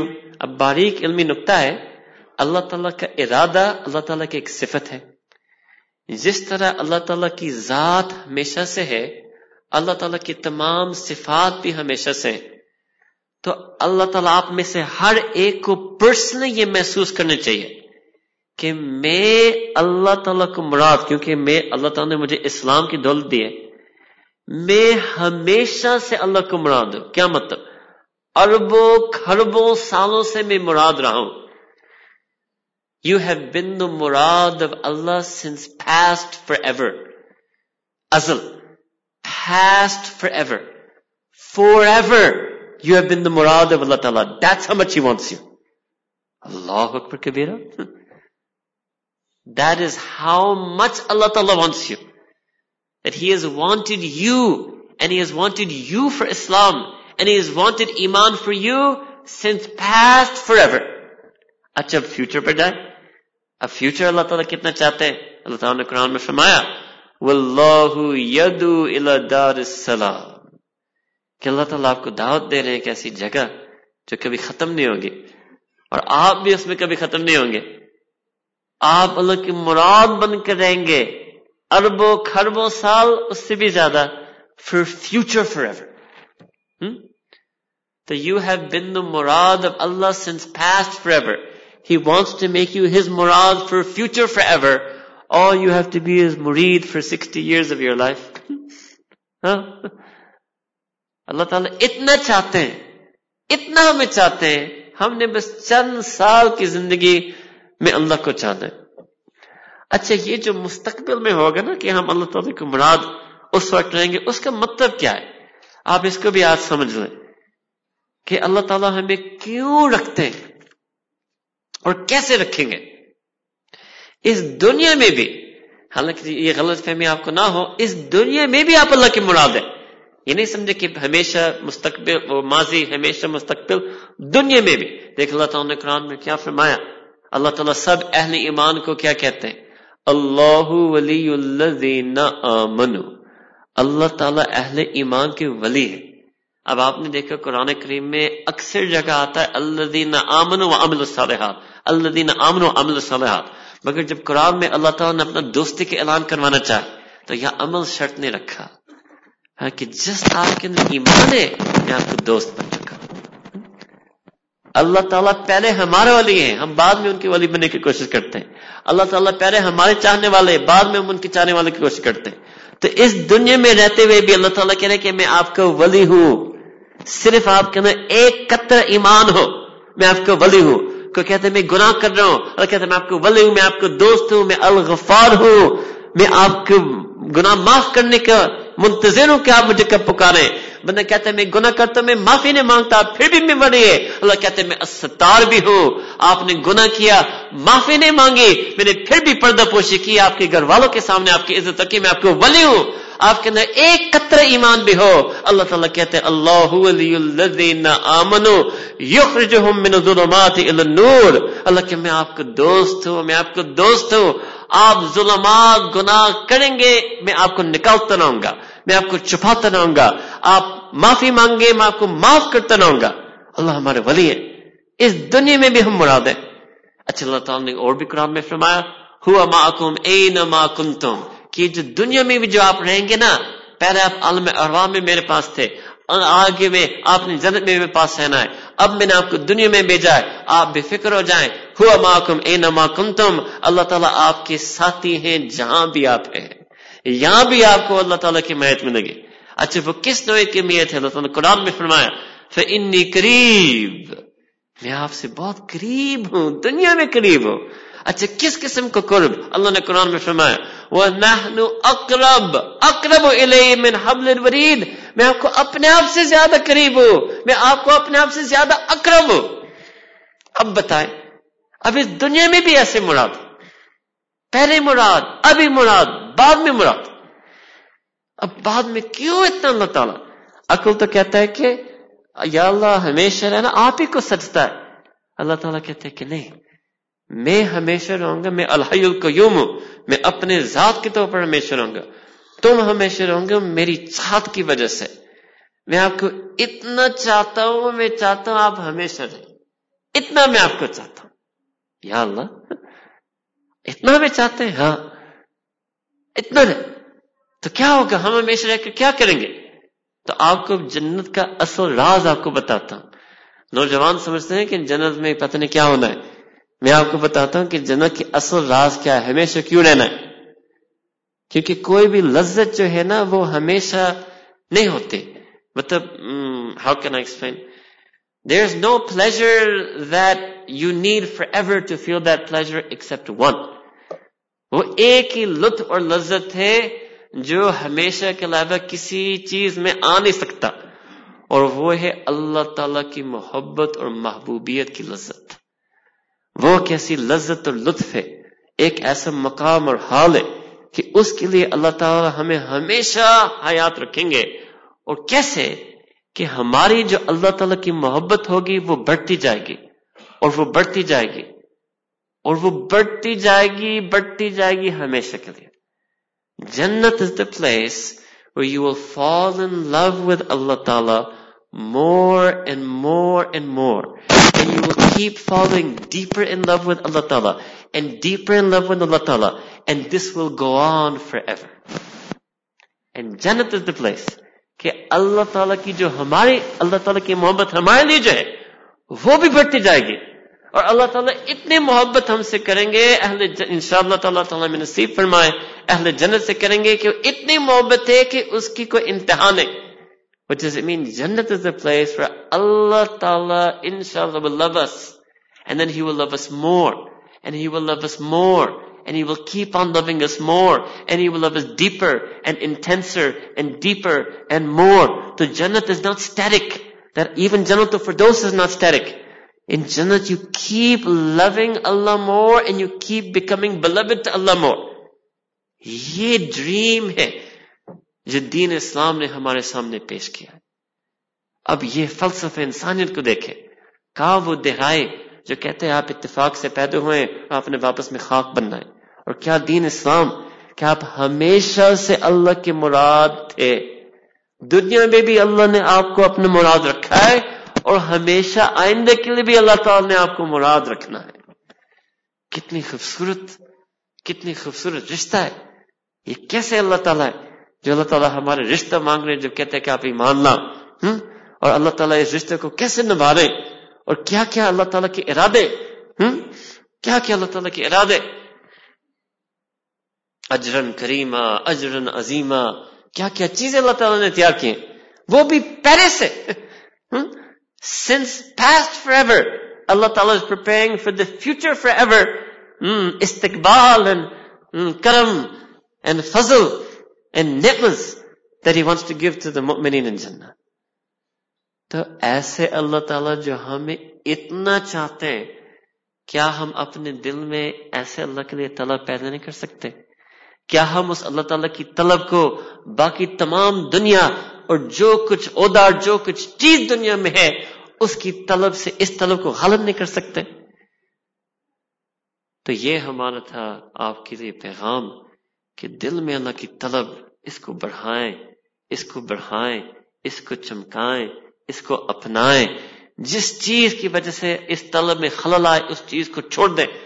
فتویٰ نہ مجھ سے پوچھیں کہ وہ حرام ہے یا مکروہ ہے، دل سے پوچھیں کہ اس کی چیز کرنے سے، اس چیز کو دیکھنے سے، اس انسان کی صحبت سے میرے دل میں اللہ کی طلب میں کمی آتی ہے، تو میرے یہ دل میں جو اللہ کی طلب ہے اور میری جو طرف ہے، یہ میری سب سے زیادہ قیمتی چیز ہے، میں نے اسی کو محفوظ کرنا ہے، اسی کو بڑھانا ہے۔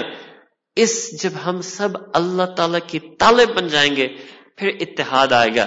اتحاد کسی عقلی سوچ پر نہیں آ سکتا، کسی نعرہ پر نہیں آ سکتا، کسی نظریے پر نہیں آ سکتا۔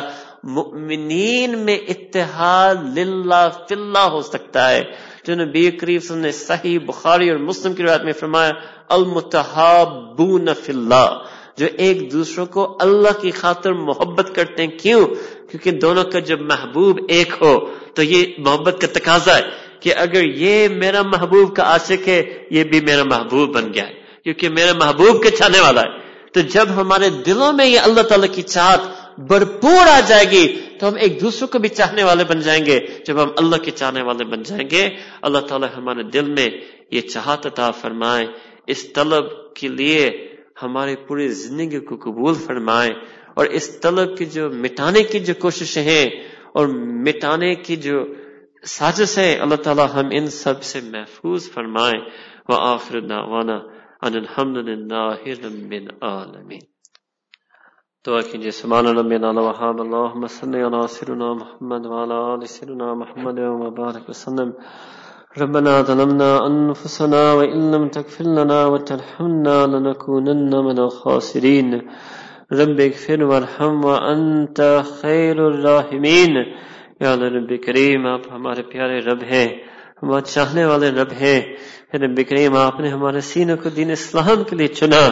رب کریم، ایمان کی صفات بھی عطا فرما، جس طرح آپ نے ایمان کی دولت سے نوازا، رب کریم حیا بھی عطا فرما، تقوی بھی عطا فرما، اپنے یاد ہر وقت نصیب فرما، نبی کریم صلی اللہ علیہ وسلم کی سنت عطا فرما، ان کے آداب اخلاق صفات والا بنا۔ یا رب کریم، پر پتہ نہیں کون سی نظر ہمارے روح پر یوم الست پر پڑے، یا رب کریم آج وہی نظر دوبارہ ڈال دیجئے، ہمیں چن لیجئے، ہمیں اپنے ہدایت کی کرن دوبارہ عنایت فرما۔ آپ نے تو قرآن میں کریم میں فرمایا، من یؤمن باللہ یہدی قلبہ، کہ جو بھی آپ پر ایمان لاتا ہے آپ خود براہ راست ان کے دل پر اپنے ہدایت نازل کرتے ہیں۔ یا رب کریم، ہم بھی اس ہدایت کے محتاج ہیں، ہم دوبارہ آپ کو پکارتے اہدنا۔ یا رب کریم، آپ کی ہدایت کے طالب ہیں، آپ کی ہدایت کے محتاج ہیں۔ یا رب کریم، ہمارے راہ راست بنا دیجئے، جو کہ جب تک دین کا علم ہمیں ہے اس پر عمل کرنا نصیب فرما، اس علم کے مطابق ہمارا حال بنا، ہماری صفت بنا۔ یا رب کریم، ہم کب تک قرآن کریم کو پڑھتے رہیں گے؟ ہمارے دل کب بدلے گا؟ یا رب کریم، قرآن کے معارف ہمارے دل پر اتار دیجئے، قرآن کے معانی کو ہمارے دل پر لکھ لیجئے، ہماری زندگی کو یا رب کریم قرآن کے معانی کا مصداق بنا دیجئے۔ یا رب کریم، ہمیں اپنے پیارے نبی کریم صلی اللہ علیہ وسلم کے بہترین امتی بنا، باوفا امتی بنا۔ جتنے اچھے وہ ہمارے نبی تھے صلی اللہ علیہ وسلم، ہمیں بھی اتنا اچھا ان کو امتی بنا دیجئے۔ یا رب کریم، ان کا مزاج عطا فرما، ان کا کردار عطا فرما، ان کی صفات کیفیات عطا فرما۔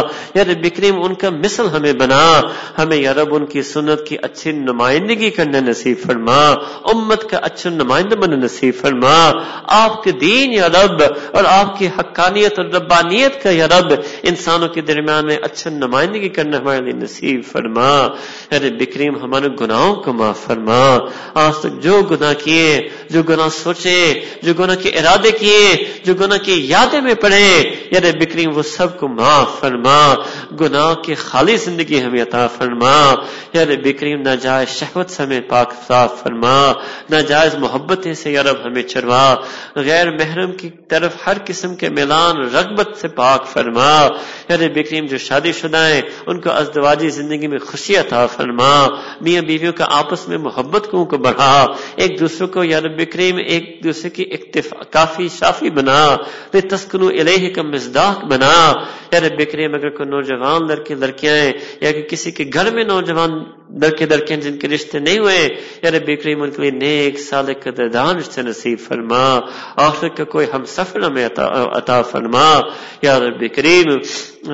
جو آنکھوں سے گناہ کیے معاف فرما, جو زبان سے گناہ کیے معاف فرما, جو ذہن سے گناہ کیے معاف فرما, جو بدن سے گناہ کیے معاف فرما, جو خیال میں گناہ کیے معاف فرما یا رب کریم. ہمیں ان سب میں تقوی عطا فرما یا رب کریم. ہر قسم کا عجب کبر تکبر سے محفوظ فرما. بغض حسد کینہ سے ہمیں صاف فرما یا رب کریم. غصہ سے صاف فرما یا رب کریم. ہمیں اپنے اہل و عیال, اپنے گھر, عزیز اقارب, اپنے پڑوسیوں کو یا رب کریم پیار محبت کے ساتھ معاملہ کرنا نصیب فرما. سخت دلوں کو نرم بنا یا رب کریم. نبی کریم صلی اللہ علیہ وسلم کی جو سنت نرمی تھی وہ ہمیں بھی عطا فرما. ان کی جو ہمدردی تھی وہ بھی ہمیں عطا فرما. ان کی جو انسانیت کی جو فکر تھی یا رب کریم وہ بھی ہمیں عطا فرما. میں یا رب کریم سب سے بڑھ کر جو ان کے دل میں آپ کی محبت تھی, آپ کی محبت تھی, وہ سنت محبت الہی ہمیں عطا فرما. وہ سنت عشق الہی ہمیں عطا فرما. وہ سنت خشیت الہی خوف خدا عطا فرما. ہمارے دل کو ان کو دل کے مطابق بنا یا رب کریم. باطنی سنت, یہ باطنی سنت ہمیں عطا فرما یا رب کریم. ہمیں اپنا طالب بنا. دنیا کی طالب بن کر رہ چکے ہیں, دنیا کے چکر کاٹ کر آئے ہیں, بڑے دکھے کھائے ہیں, دھوکے کھائے ہیں یا رب کریم. اب ہمیں اپنے طالب بنا دیجئے, آخرت کا طالب بنا دیجئے, دین کا طالب بنا دیجئے یا رب کریم. اپنے کرم فضل رحمت سے ہمارے ان دعاؤں کو قبول فرما یا رب کریم. جس کے دل میں سینے میں جو نیک تمنا ہے, دلی فریاد ہے, سب کے نیک مرادوں کو پورا فرما. جو مشکل میں ان کے مشکلات کو آسان میں تبدیل فرما. جو پریشان ان کی پریشانیوں کو دور فرما یا رب کریم. اور ہم میں سے بہت ایسے ہیں جو آپ کی دنیاوی نعمتیں میں ڈوب رہے ہیں, کوئی پریشانی نہیں, صرف ہم سستی کے شکار ہیں یا رب کریم. اس سستی کو دور فرما. ہمیں دین میں مضبوط بنا, دین میں محنتی بنا. جس طرح آپ نے ہمیں محنت کی صلاحیت دنیا کے لیے دیے یا رب کریم, ہمیں دین میں محنت کرنے سے محروم کبھی نہ فرما یا رب کریم. دنیاوی نعمتوں میں سے ملنے سے آخرت کی نعمتوں سے محروم نہ فرما. اس دنیا میں عزت ملنے سے آخرت کی ذلت, آخرت کی عزت سے محروم نہ فرما یا رب کریم. ہمیں اس انجام سے بچا دیجئے کہ دنیا میں امیر اور آخرت میں فقیر یا رب کریم. آخرت کی خوشی عطا فرما, آخرت کی دولت عطا فرما, آخرت کی عزت عطا فرما. ہمیں بھی اپنے آخرت کے لیے جینے نصیب فرما یا رب کریم. آپ کی رضا ہمیں عطا فرما, آپ راضی ہو جا یا رب کریم. ہم مانتے ہیں من اندر بہت صفات ہیں, بہت اعمال ہیں جس سے تو راضی نہیں. اپنے رضا کے مطابق ہمیں بنا دیجئے, ہمیں ڈھل دیجئے یا رب کریم. ہم نے بہت امت میں دیکھا کسی نے دل میں آپ کی ایک طلب لے کر آیا یا رب کریم, آپ نے ان کی دل کی حالت بدل دیا یا رب کریم. بشر حافظ نے آپ کے ایک نام ایک رکھا پر دیکھا, اٹھا کر عزت دیا, آپ کی نظر ان پر پڑ گئی, آپ نے ان کو دنیا سے نشے سے نکال کر اپنے عشق نشہ عطا فرما دیا یا رب کریم. ہم بھی اسی طرح دنیا کے نشے میں پھر رہے ہیں, وہی نظر ہمیں بھی عنایت فرما. ہمیں بھی آپ کا نشہ عطا فرما, دین کا نشہ عطا فرما, دین کی محبت ہمیں عطا فرما, قرآن کی محبت عطا فرما, صحابہ کی محبت عطا فرما, تمام صدیقین, صالحین, علماء, اولیاء کی محبت عطا فرما, تمام مؤمنین, اہل ایمان کی محبت عطا فرما, اور اس محبت پر ہمیں جم کر رہنا نصیب فرما یا رب کریم. ملک پاکستان کی حفاظت فرما, اس ملک کا امن اطمینان عطا فرما, اس ملک کو یا رب کریم اپنے عشاق کا ملک بنا.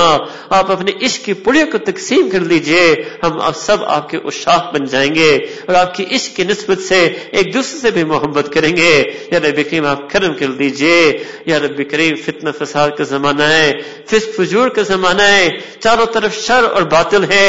آپ بھی الہادی ہیں, اپنے ہدایت کے چشموں کو جاری ساری برباد دیجیے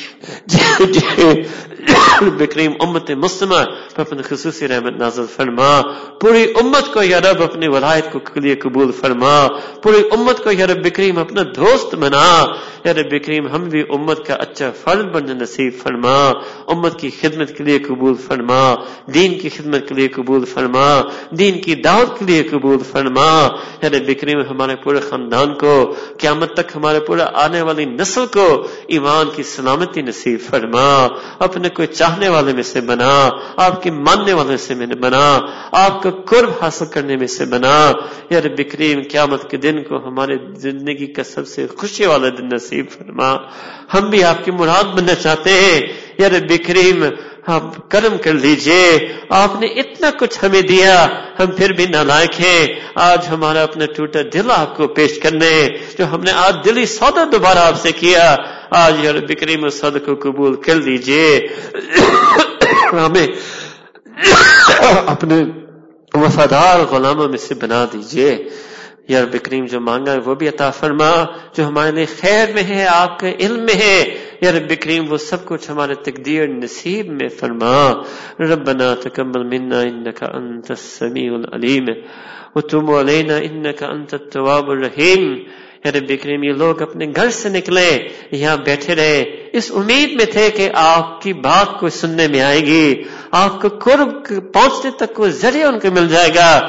یا رب کریم آپ ہدایت دینے والے، ان تمام حاضرین سامعین کو اٹھنے سے پہلے اپنا مراد عطا فرما، گھر لوٹنے سے پہلے یا رب کریم اپنا بندگی عطا فرما۔ یا رب کریم گھر لوٹنے سے پہلے ہم سب کو اپنا مغفورین، محبوبین، محبین میں سے بنا۔